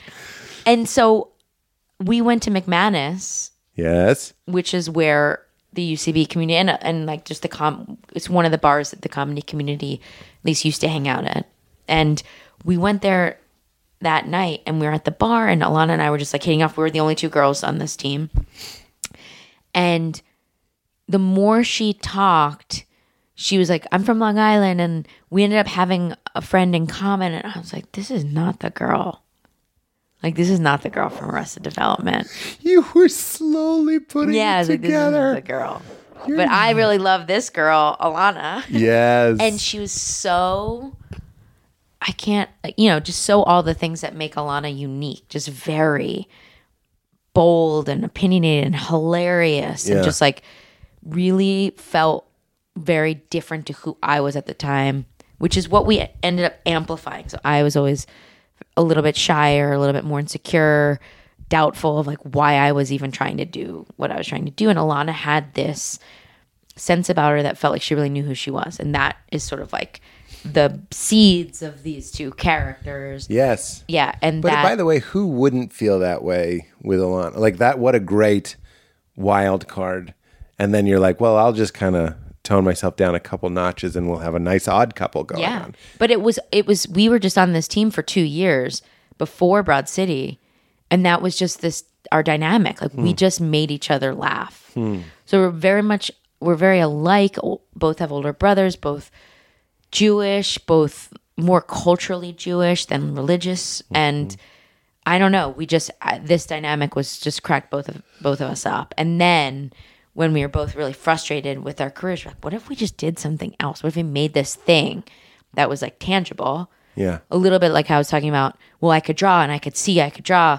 Like we were trying to do these shows and we're like, what if we made a thing that was like a thing you could send? Yeah. And it was like a piece of something. That would audition for you and would exist when you, like something that's like doing a web series or a video or whatever. It's out there walking around even when you're asleep or whatever. Yeah. And it gave us control over something. It gave us agency in that we could know when we were auditioning for commercials, just couldn't get anything. We're like, you know what? Let's just do this. Yeah. Invest. Like we were so broke. We also worked next to each other. Where? Well, I worked at a bakery called Bird Bath, and Lucia and Yellow. Is that a good name for a bakery? Isn't that where birds poop? Or bathe. Okay, they bathe. Yeah, I poop in the bath, so I don't know what's going on. Yeah. Sorry, I'm confused. I'm always bathing in the toilet, and then I take a big dump in the tub. Areas usually, but yeah. Why are they always covered in bird shit? Yeah. They're not. Go on. I worked at this bakery. Sorry, we had started Broad City, the web series, and I worked at a bakery, which was the City Bakery in New York, had these offshoots called Bird Bath. I worked at one of those, and one of our best friends, Lucia Agnello, who now does the show Hacks, and who was a EP and one of them, our main director of Broad City later on, had worked at this company called Life Booker, which we were in the craze of like Groupon type businesses, and that was another one of those. Lucia got this job and then got Alana a job like a week later or a couple weeks later, and then got me a job. And so I was sitting next to Alana, and we were making Broad City, the web series, and sort of, every episode we were paying like our director like $100, or like paying the pizza shop to stay open an hour later to let us shoot in the back $50, and like bringing bagels to everybody. Like it was so DIY. Wow. Yeah. Because our stories are very similar. To keep it brief, I was frustrated not being able to get in certain places, certain gatekeepers, doors closed. Yep. And then I've told this story before, but I noticed people like Aziz were making Human Giant videos and all that sort of stuff. But like the thing that I found to be really, I knew for a long time, and it was like a pretty frustrating time of my life where I was writing sketches and I wanted to do them, but I didn't know who could edit and shoot and who had equipment and who had lights and stuff. And until I met Oren Brimmer, who does everything, and we still work together. But like finding an Oren or finding a Brendan Colhurst, like really hard. How did you find some? I know you studied video a little bit. But. Yeah, but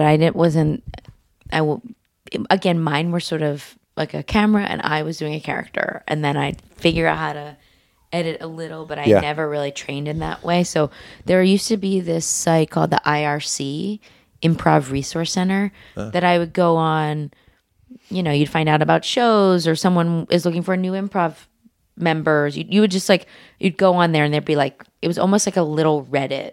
Mm-hmm. I'm not familiar with Reddit. I think it's like Reddit. Neither am I, but I'll say subreddit real fast.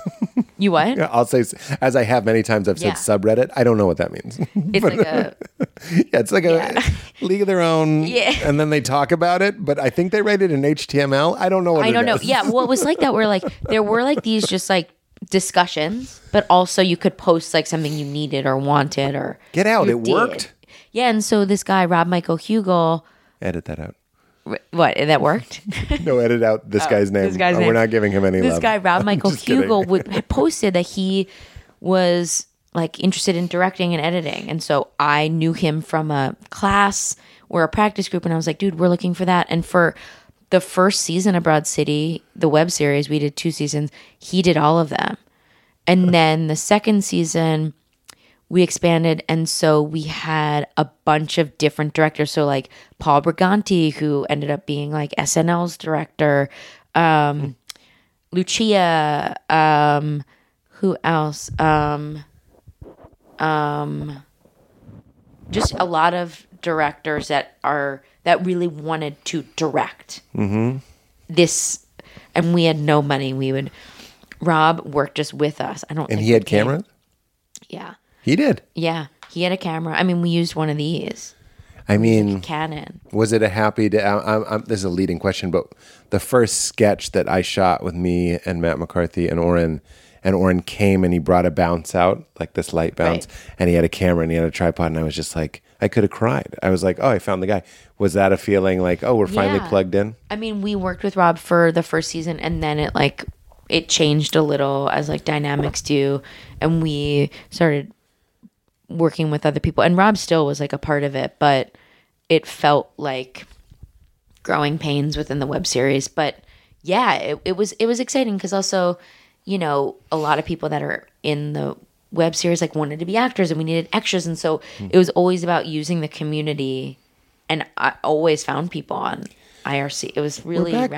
To someone calling an Uber for Mikey. It's like that need, again, in Tribe, they talk about how like there's obviously disadvantages to living in poverty, but the need that forces people together into community is closer to our evolutionary history than wealth will ever be. In fact, the more wealth you have, you're at higher risk of suicide and depression. Yeah. And so when you're telling this story... I feel that. Right?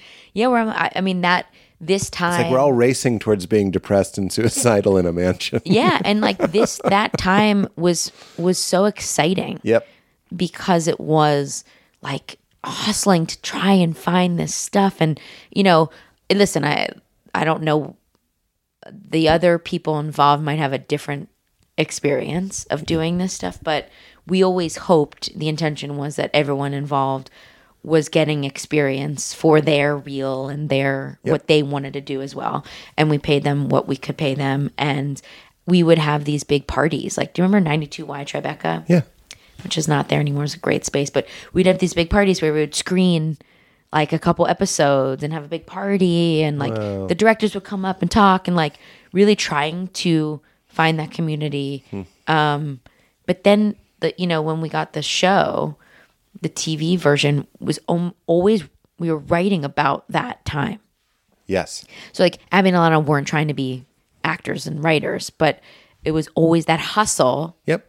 On the TV version was about that feeling of being in New York in your 20s and trying and doing like wanting and like finding your community and all that stuff. It's going to be the most interesting time of your life. Yes. That's what Crashing was. Yeah. Okay, now I've reached a cruising altitude. Now I'll tell you a fabricated, mostly true, but like exaggerated or toned down in some cases version of what it was like.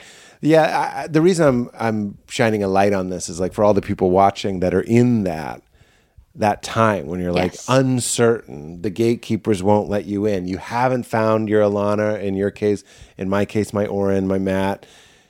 Like that means you're on the same path everybody has a time where they're just like, this isn't working. Yeah. And if that means you're in good company. And also I found that listen, I hope I I mean, I have written about other things, but that time was the most fruitful material for sure. resource for me. For sure. Because you were flapping in the wind. Yeah. And I mean, even looking back on it, like I needed to go through all that, what felt like those shitty, hopeless kind of moments where you're just trying to get anything. Like that is most of my material is from that time.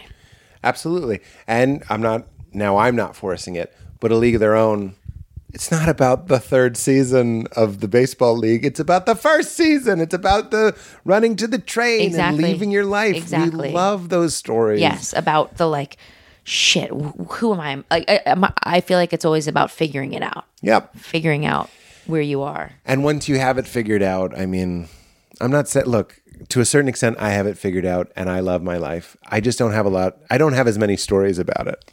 I don't want to be like, well, I went to the Whole Foods and they had less kale than I wanted. Like, that's not as interesting as like, we'd go to the Whole Foods and eat the free samples and leave.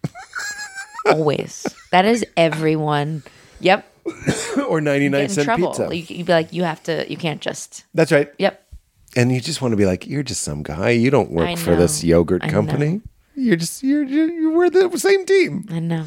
Tell me, I don't want to get into what Val and I call nasty delicious when you're talking shit, but I am interested in when going from web series to TV show. I remember when I got my first couple credits, there's just like a little bit of a Survivor's, what's it called? Survivor's Guilt? Was there, I mean, you can't bring all of these people with you. Everybody that went to 92Y Tribeca, I'm going to say 99% of them couldn't come on the, let's not call it a lifeboat. That's too dramatic. But you got this break. How did you navigate your first success? Yeah, I mean, I'm sure there are people who probably hate me. Rue your name. Or, without me intending that, or I thought maybe I handled a situation one way and didn't. That's just...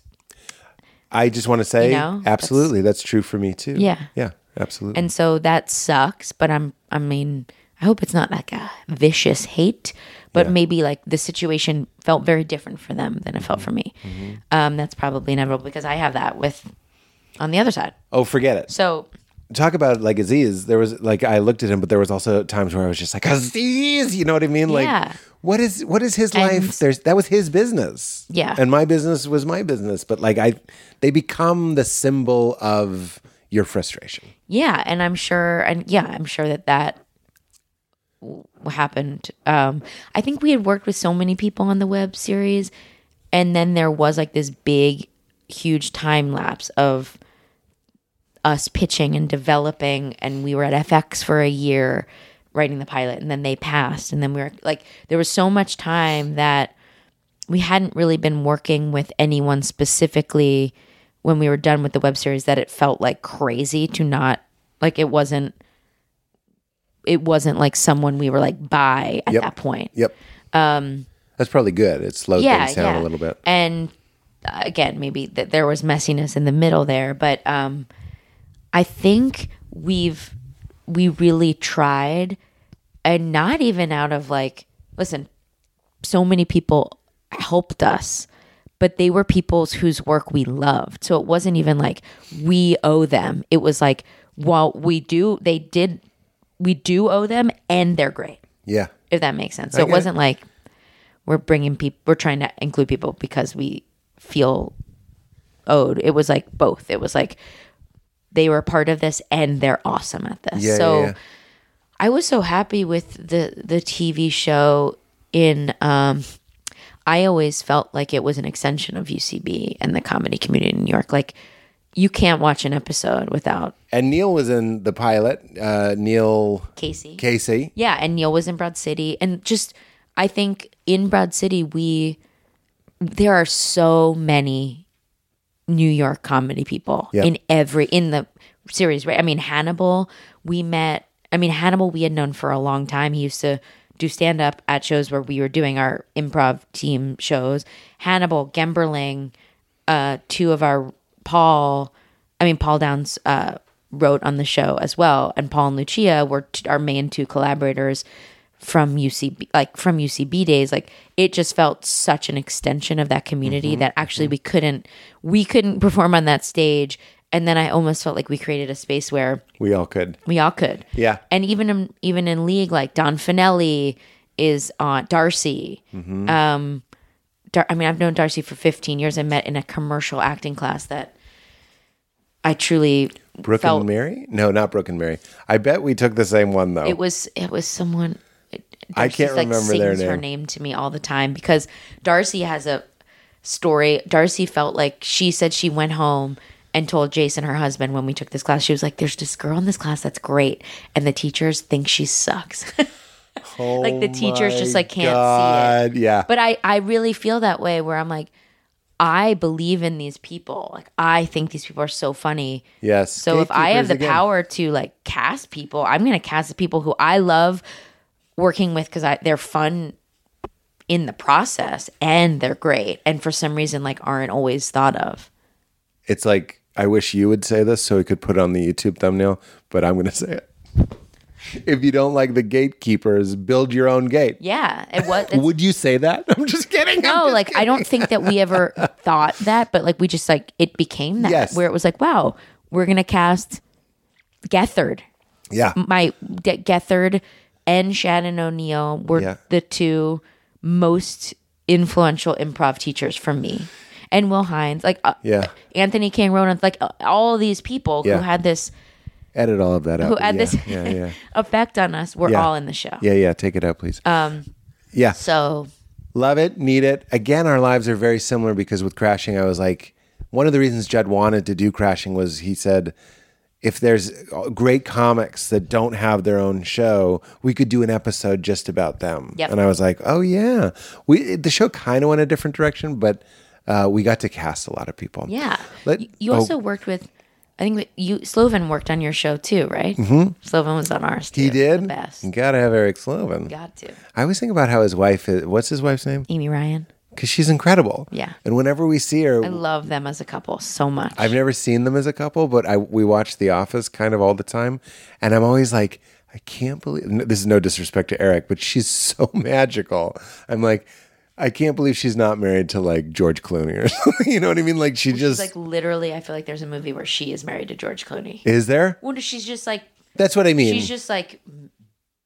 One of the greats. And so funny. So funny. But they're great. I believe it. That couple is like the Yeah. That I hope that didn't come out like I was like, this bum, because Eric is a delight. Yes. An absolute delight. Shifting gears ever so slightly. Have you ever seen a ghost? No. Are you sure? Would you like to? Oh, no, I wouldn't either. What about... This is pretty open-ended, but like, has anything in your life happened that you can't explain, that sort of defies the laws of reason, or like it just remains confusing to you? A couple examples would be, certainly a ghost, a UFO, an alien. You went to a psychic and they told you this, or this. Anything unexplainable? And no is fine. Or synchronicity. Oh, I mean, I do feel, I don't have an example, but I feel like some synchronicities, I'm very aware of synchronicity. Yeah. And love when it happens. Me too. But I can't think of one. No, I wouldn't ask you to. But like But they're like breadcrumbs. They're like, we must be on the right path. Yes. Speaking of, God, what happened last night? They happen so often to Val and I as a couple. Not to say we're like this magical pixie couple, but we sort of are. How annoying. But like, we'll be talking about, it has to be something really obscure. Like T-ball isn't obscure enough, but let's say it's T-ball. Yeah. Like we have a long conversation about T-ball. And then that night, we're on my YouTube, which of course is all like weird mystical stuff and religious lectures and stuff. She's like, what's that one? And I click on it and the guy will talk about T-ball for like 5 minutes. And we're like, that's nuts. And I'm like, Val, that just happened 2 nights ago. I'm like, you picked it. Like, that's so fucking weird. I'm actually being more excited than I even am in the moment because I'm just like, that's just how it goes. Yeah. Are you, and you're, by the way, this isn't like, I'm not trying to get at dirt or anything. I'm interested in your relationship. Aren't you engaged? I am engaged. Hey, congratulations. Are you super excited? I am really excited. We haven't planned anything. Great. Because you know it's trouble It's just like when everything's planned and like it's just like well, like, it just is like such a business. yeah. The wedding business. It's just like it's so exciting, and we're so excited when we keep like having like, okay, what do we want to do? And it's just like I think we're both so excited to be engaged also, and it's okay not to. There is a pressure just because it's like, oh, if you want to get married at a place that's actually like a traditional wedding venue, it's like a year out. Right. That's why there's this pressure. But I think at this point, it's only been a couple months that we've been engaged, so it's still just exciting. Oh, I didn't know. How did you get engaged? We got engaged, and I might not tell this whole thing. We got engaged. She was in London. You're like, well, David Blaine. Yeah. No, David Blaine wasn't there. we were in London. She was shooting. She's going to be on the upcoming season of Ted Lasso. Oh, fun. Yeah, and we were in London, and it happened there. Cute. She waited until it turned 6:00 on Big Ben, and the ring was on the 6th. And it fell. And it fell, and you went, she was like, just keep holding your hand like this. Yeah. Okay, I don't know. Whoop. And then Jason Sudeikis walked by and went, now that's an engagement. And you're like, oh my God. Yeah, and I couldn't believe she got him. And she's like, he charged me $50,000. He did. No friend So we rate. can't afford the wedding anymore. But Val would say, were she here, a wedding planner will remove thine fear. I know. I Just think kidding. Like a wedding planner is great. We just like haven't. It's been like such a. Oh, don't even worry about summer, but that is the. You know what is reminding me of, Abs, is your approach to acting and creativity. And Val got excited about planning, not in the what is the typical gender typical or whatever it is. Like, oh, the lady can't wait to. She just like she kept saying, I'm going to say this to you and see what you guys do with it. But it's like she wanted to invite people to a space that looked like our love. So it was a very warm wedding. Yeah. Very safe. It was kind of lo-fi. It feels like you just want to create an experience that can celebrate this thing. That's that right. Feels like you guys. And you're inviting them into it. And there really is something, just as primates, as mammals, it feels good. I'm just excited for you to invite other bodies into a space that feels like you guys. Yeah. And then saying, hey, we love each other and we just want you to hear that. I know. This whole thing is built on that. It is. I really love weddings. And Me you also too. feel when you're at one That's good. is like that. Good, and it doesn't have to be like exactly what I would want. Yeah. In the way of like it's a good wedding. It's just like, wow, that feels like them. Yeah. And I feel happy that I was there to witness that. And once you're married, you might already understand this as having been in a relationship, but like especially when you're married, you go to another wedding, it's like 0.02% your wedding renewed. Because you hear the vows and you cry and you're like, I still feel it. and then you're like, and there are other couples that are like, and you're like, yeah. But that's wonderful. And sorry, but it seemed like you skipped over the engagement story. So why don't you tell them? I'm just kidding. I know you did. That's okay. I'm excited. And please, you already said it. I have no advice. I'm just echoing what you already said, which is just enjoy being engaged. Yeah. Like, what's the rush? I know. Enjoy it. The only rush is that it is like also exciting. Yeah.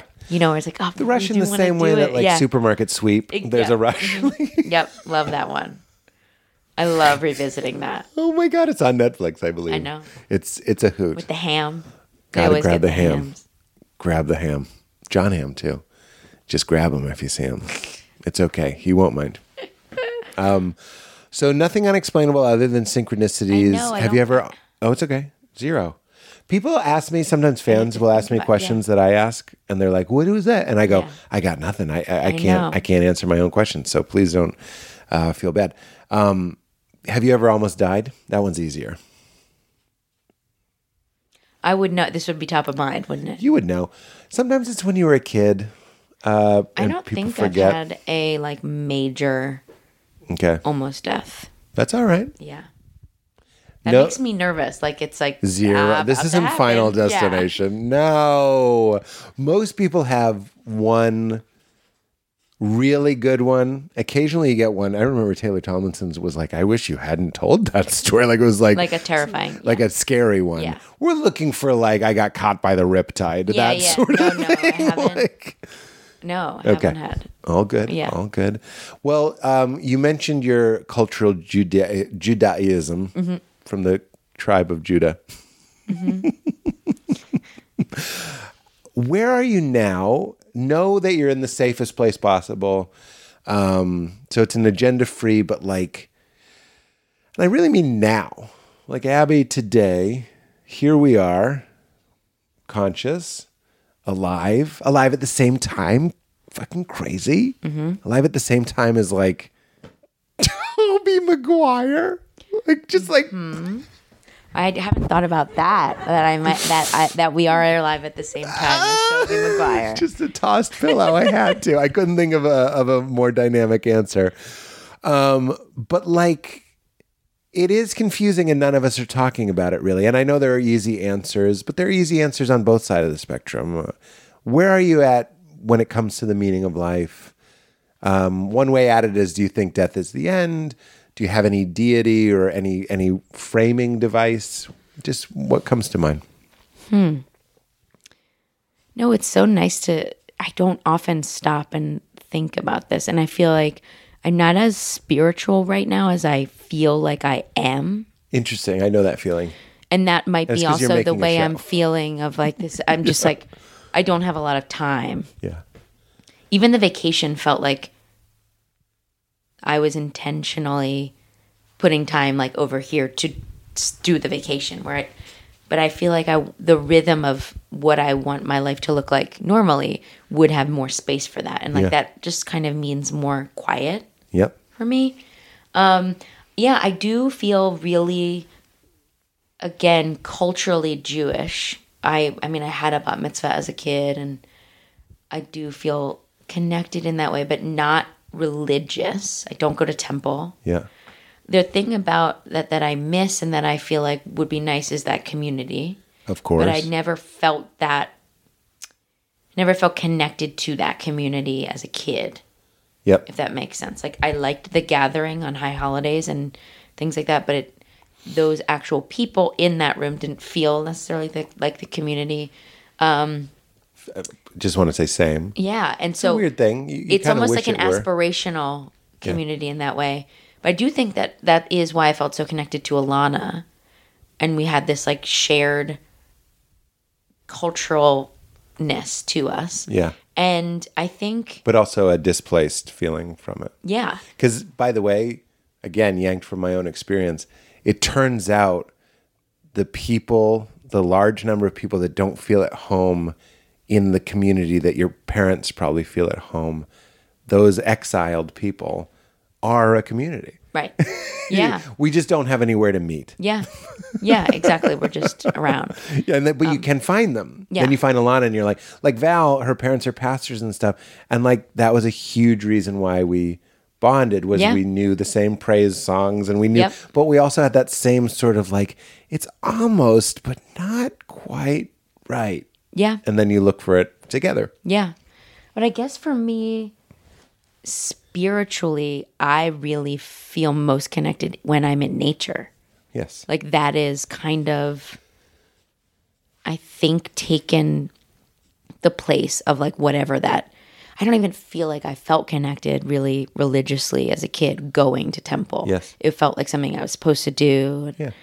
And now I do feel most connected to whatever people would call God. I don't know if I really need to examine it a little more. I'm in a moment where I'm like not sure, but I think my spirituality really is nature. Yeah. Yeah. Well, it's funny. Where did I get this? I'm forgetting the name of it. It's a Vedanta book. It doesn't matter. It does matter, but it also doesn't matter. The writer makes the point that God is just a word that means origin. Yeah. Right? So it's been ruined, certainly, over and over and over, and will continue to be ruined. That's what we do with it. But when you're in nature, a couple things. One, silence is every mystic, every teacher worth their salt will always say the same thing, which is like, there's no greater teacher than silence. Yeah. And the more accustomed you are to being with yourself and being silent and being still. Great. And they all will say that nature is a great way to get into that. Because I don't know if you're the same as me, you seem like you are. Like we're achievers, we like doing stuff, we like making stuff. And then underneath that drive, for me, it's a repurposing of anxiety into drive, is a feeling that if I'm not producing, I'm not worthy, like I'm worthless. And the great thing about Nate, I don't really believe that, but that's still in there. No, it's still in there. We're working on it. Critically know that that's not right, but that's like right. Yeah, exactly. And there was a time that I critically thought it was right. Right. But nature, and I've said this a million, but Richard Rohr talks about how nature is beautiful and asks nothing from you. And that's just one of the things that calms me down about it. Like, there's nothing sinister about this podcast, but you are doing my podcast. Like, we're having a nice chat, but you're doing my podcast. So I am asking something from you. Again, I hope that's not malicious or gross. But a sunset, Abby, it's given you everything. And it doesn't even care if you look at it. I mean, I could cry. That is just like so necessary. I think I'm going to say to people like us. And I also, like, the secondary part of it is like, well, I think of nature as like going out and looking at the sunset, or I'm on a hike and you're able to get away from like everything. Yes. But then going back to the synchronicity, like that also, I think, is when I feel most, I mean, it's really just feeling a connection to this. Yes. So it's when I'm in nature, I really feel connected. And we are part of nature. And so the synchronicities that happen, maybe not, I mean, you could feel it with the T-ball thing, but I think it's like the synchronicities that happen where you think of someone and they call you. Yeah. Or you run, you thought of someone and you go out and you're running an errand and like you see them. Yes. Like energetically, that also feels like the secondary part of like the nature where I feel connected, where I'm like, okay, so like it's bigger than like the energy of it all. That's right. You're not isolated. Yeah. That's the whole point. Everybody knows I'm going to say this, but religion breaks down to like to do it again. Ligio comes from the same word for ligament. So to reconnect. So when you're in nature, you see it. You see this non-resisting thing. Like, I know it's an extreme example, but in a forest fire, the trees aren't like, oh, no. There's just kind of like, it's just kind of doing what it does, including living and dying. Same with animals dying, by the way. They don't go like, oh, what about my things? They just kind of go, I've been with my cat when it dies. It just sort of like goes. And there's something connecting and soothing to go like, even though we have these highly developed frontal lobes that give us this like different perspective. Yeah. You're that. Yeah. You're that. Like when I look at the stars, you're that. Yeah. It's not what so many of us grew up thinking, which is like, you're this thing that was placed in this world that like walks around and explores it like an astronaut. Right. You are a product of it. Yeah. You're an extension of it. Right. In fact, you're a linchpin holding it all together. And even your death is appropriate in the wholeness of it. Like, because it's not about Abby and it's not about Pete. It's about this one life. So, I mean, you don't need my validation, but I think that's beautiful. I also, in the maybe last year, but I read the Overstory. It's just beautiful. It's for me. Richard Powers. Okay. It's a beautiful, beautiful book about trees, connectivity. Really? Yeah. Well, one of my favorite books I've ever read. Overstory. The Overstory. Okay, I'm gonna put my phone here. Like, I'm big into trees. Remember. Well, you should be. Abby, why are the most interesting things the most boring things?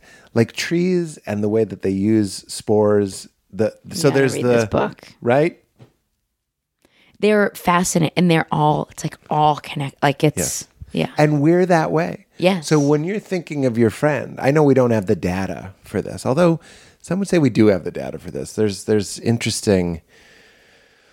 I forget what it's called. I think it's called the science delusion, but it's called something different in America. Anyway, someone messaged it to me. There's this British guy who talks about the mythology, meaning the beliefs, the unquestioned beliefs of science, and one of them is things like if Abby thinks of somebody and then they call him, that's hogwash, and meaning we don't have the. How would we measure? Yeah, and it's not yet agreed upon, right? But I think there will be a time when it is agreed upon, or we'll go into another dark ages. Who knows? Right. Yeah. I'm actually not pessimistic. I just mean like that seems to be what's going on. Like we tick, and then it's like burn the libraries. You know what I mean? I actually didn't even mean that in a fearful way. So I'm going to read that overstory. But I think everything you need to know, and not to be too religious, but not every time, often when people ask Jesus a question, he would say, look at the trees. He would say, look at the fruit of the tree. He would look at the birds. It's one of my favorite teachings on anxieties. He's like, look at the birds. They don't worry about where their food comes from because they know that they're part of a system. Right. Obviously, you and I need to plan our lunch. Yeah. Probably right around now. I know. But the point remains. Yeah. Well, this was a delight. Is there any? Oh, I had one League of Their Own question. Okay. How dare you? I'm just kidding. I'm just kidding. Wow. I'm just kidding. No, save that one for the end. How dare you go back into my childhood? I'm just kidding. How old was I when I came out? It doesn't matter. When you put on the uniform and you ran out on the field. Yeah. Emotional? Yeah. Putting on, so the pilot, we didn't wear them. You wore your a practice uniform because it's like tryouts. Right. I mean, even that felt emotional, just like because there's a field of women in old timey practice gear, but putting on the Peaches uniform, that just felt bizarre. Yeah, like that made it feel very real. Yeah, and that was a very formative film for me. And just like, what are we doing? We didn't get to this. What are we? I know. Yeah, wait. Do you identify as queer? Is that the right word? Yeah. Okay, so as a queer person, was that movie like? I mean, I'm not queer, but I watched that movie, and Rosie, I'm dying. Like I can't. Like any story, whether it's sexual identity or otherwise, about someone, despite the outside world claiming their truth. Moonlight, I know it's another sexual one. It destroys me every time. But if you go like, I have to live authentically. Yeah. Which, by the way, Tribe mentions the 3 things that you need to be happy. One is you need to feel like you're good at your job. One is you need to feel connected to community. But the third one you might not guess is you need to feel authentic in your life. Isn't that crazy? Of course. But of course. But yeah. But how many people do you know that maybe you went to high school with and you talk to them and they sound like they're doing some sort of character? I know. I feel like a lot of people don't feel that. Yeah, that's right. Yeah. So that's huge. Is there a little bit, we're sort of at the time, if you have to go, I completely understand, and that's not passive aggressive. Like if you want to end this and everyone boos. But I did forget to ask about that, and I'm very interested in like sexual identity, a league of their own, your own coming out, all that sort of stuff. Where does that vibe? When I watched that movie and it came out in 92, I did not really clock that. Yeah. It's also not overt. You mean for yourself? Well, for myself, no, at all. Yeah. I didn't come into my sexuality until I was in my early 30s. Right. So like it truly like was not. I'm not even surprised. I'm sorry. Again, even as a straight person, it wasn't until my early 30s that I was like, what do I actually like? It turns out it's women, but like I just was like I didn't. I wasn't like I wasn't ever against it, and I had like thought I had been like maybe should I like try to like hook up with girls, and I was like, I don't think I'm in. Like, I truly was not. I don't know. And I went to art school. I really feel like it was a missed opportunity. But whatever. But yeah, it just. I don't know. I don't know. Yeah. Also, I think the generation. I'm 38. I'm like, there was like 2 out people maybe in my high school. It was like I just grew up in a time where that was like no content about Will and Grace. Yeah. And then like Ellen, truly like there's nothing. Yep. So and Ellen was a big deal. Remember when we were all like, deal. she's gay? Huge deal. Big deal. And Rosie wasn't out when this film was made, and her character is not overtly gay at all. You're right. Talks about a boyfriend and then like throws his picture out the window because he doesn't treat her well. Right. Not because she's like, this is, I'm living a lie. No, it was not. But it is like considered. It's not considered, but it is sort of like, was this film that queer people love because it's just about, I think that any story that's about a group of people that are like this, like kind of like they're outsiders and they found each other. Yeah. Any story where people have like found their community. That's right. Is and the very, community at it, especially in the 40s, what you're not supposed to do it. Yeah. I think that's why it was so, it's like a queer film, but it's not queer at all. Yeah. But so that was this that was part of at least this reimagining was like this community, well, that league, the All-American Girls League, which is like where the Peaches are, which is only half of the show version, was really queer. Like a lot of women on that league were queer. Doing the research, we found out, like we found more and more that was the case. And that this generation that we are exploring in the show version is about a generation of women playing baseball. So it's not just about the white women or the white passing women that were allowed to be on this league. It's about what happens when that door closes for women of color who were fucking great at baseball. Yeah. Where did they play? And so we're trying to tell a lot of stories, a lot of queer stories too. And so I don't know if I'm answering your question, but I guess, I mean, since I realized this about myself, I've put it into everything I can just because I put everything else about myself into stuff. So Broad City, I think more than League, is like a more true version of my experience. So like in the 4th season of Broad City, Abby meets a girl because she smashes her face. She like faints and smashes her face, which did happen to me too. I have a scar on my nose. And at the hospital, this is not true, but at the hospital, like meet the doctor, she like asks out because she's like, wait, the only reason I'm not asking her out is because she's a woman, but like I'm attracted to her. And that was exactly what it felt like for me. Really? Where I was like, wait, I'm like into this person, but they're a girl. Like if they were a guy, I would ask them out. I was very much into that at the moment. Yeah. Like very much like like just like not in love with you, but like you want to get a drink. And I felt like, well, the only reason I'm not doing that is because she's a woman. Like that's fucked up. So let me ask her out and see what happens. Yeah. And then that's what happened at IRL? Yeah. And they then, said yes, this person? Yeah. And then how did that go? It went great for a while, and then it didn't. So you dated that person? Yeah, and then it didn't. You know, and that is also like I'm so, again, sort of into what you were talking about of like that those moments in your life where you feel like they're like the worst. Like me being broken up with and like heartbroken after that relationship, I was devastated. It was a new, and it was so essential that too. Like I'm so happy that happened. They broke up with you. Yeah, I mean, it was terrible. What was their name? I'm just kidding. I'm not going there.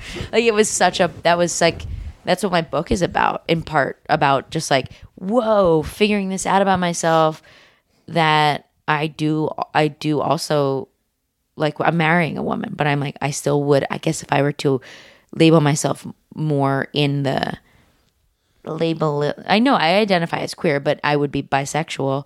Yeah. I was like, wow, I missed out on like half the population here. Yeah. And I don't know, the way that all went down and I was like devastated and heartbroken, it was so essential to who I am now. So I'm like, yep, it's all part of it. It's the forest again. Yeah. It needed to burn. It needed to burn and then like regrow. And now I'm like, wow. Yep. Yep. You are nature. Wow. Yep. That's pretty wild. I love that. And I'm excited for you. I think you're going to like being married. I like Thanks, being married. me too. It's fun. But it's a girl, right? Are you worried about cooties? I'm just kidding. Yeah, we haven't kissed yet, so I'm not sure. Like, I don't know. I had to get over that. When you're raised your whole life, girls, cooties, girls, cooties. Let me ask you the final question. Okay.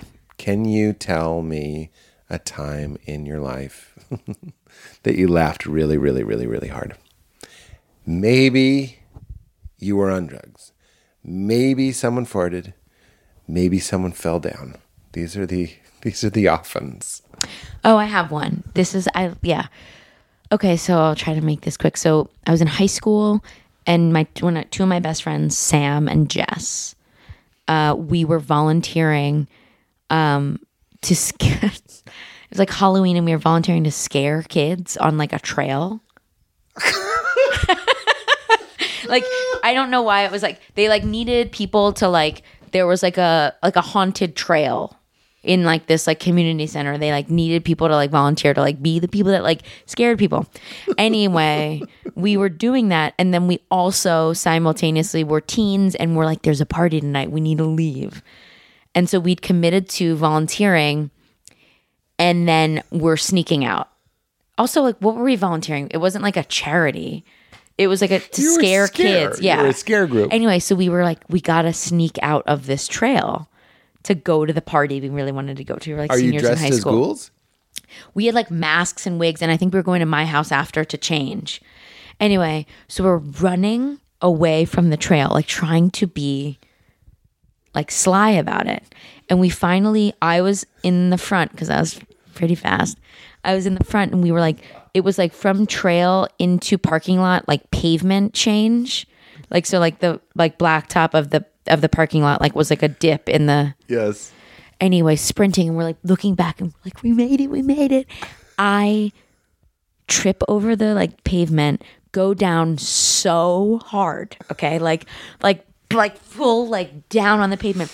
And Jess is right on my tail. And so she falls on over me, like trips on me. And then Sam like made it out clear, but we were dying, like, because we'd been trying to get away quietly and quickly, and truly like hurt ourselves so much. Oh no. Leaving this volunteer like Halloween, like it was nuts, and like really hurt ourselves. And it was one of those moments as a teenager where I've never laughed harder. Oh my God. And like fully had like blood, like skinned, like hurt every. Which was very fitting for the holiday. Like, yeah. You looked even scarier. It was so messy. And you had a wig on? It was like that makes it yeah, funnier. it was like I think I had a mask, so I like took the mask off, but like we were carrying like the shit that we had like dressed up as. Yeah, it was so messy. Wow. Yeah. I love that. That's what I'm going to remember. It also reminded me of a bit I used to have where it was like a lot of people get hit by cars on Halloween, which is obviously sad. And it also has to be awkward too, because for a moment you're like, either they're really hurt or that's a great costume. Great, like in-action costume. My God. Right. I guess it seems to have some sort of pump action. Yeah. Blood. Like, wow, that looks expensive. It looks so real. Wow.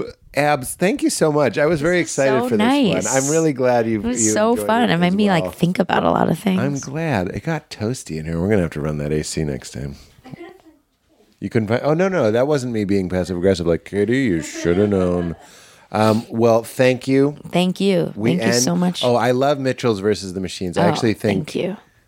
Like it was like an Oscar-worthy movie. I love. They killed it. They killed it. And your performance is great in it. Thank you. So I'm excited. We have the guests say the catchphrase, which is "Keep it crispy." So in a moment, I'm going to ask you to say "Keep it crispy." Did you do an affectation on your voice? Not really. So I sometimes go a little bit like kid. Yeah, a little younger, skew younger. Yeah. I don't know why I felt the need to finish that sentence for you, and I apologize. You knew where I was headed.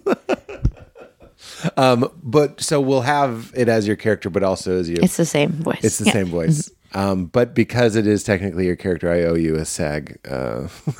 Yes, this will be as Katie Mitchell. Yeah, that's right. So, that's right. Yeah. Would you say keep it crispy just to close us out? Yeah. Keep it crispy. I mean, great voice. Keep it crispy. A couple options there.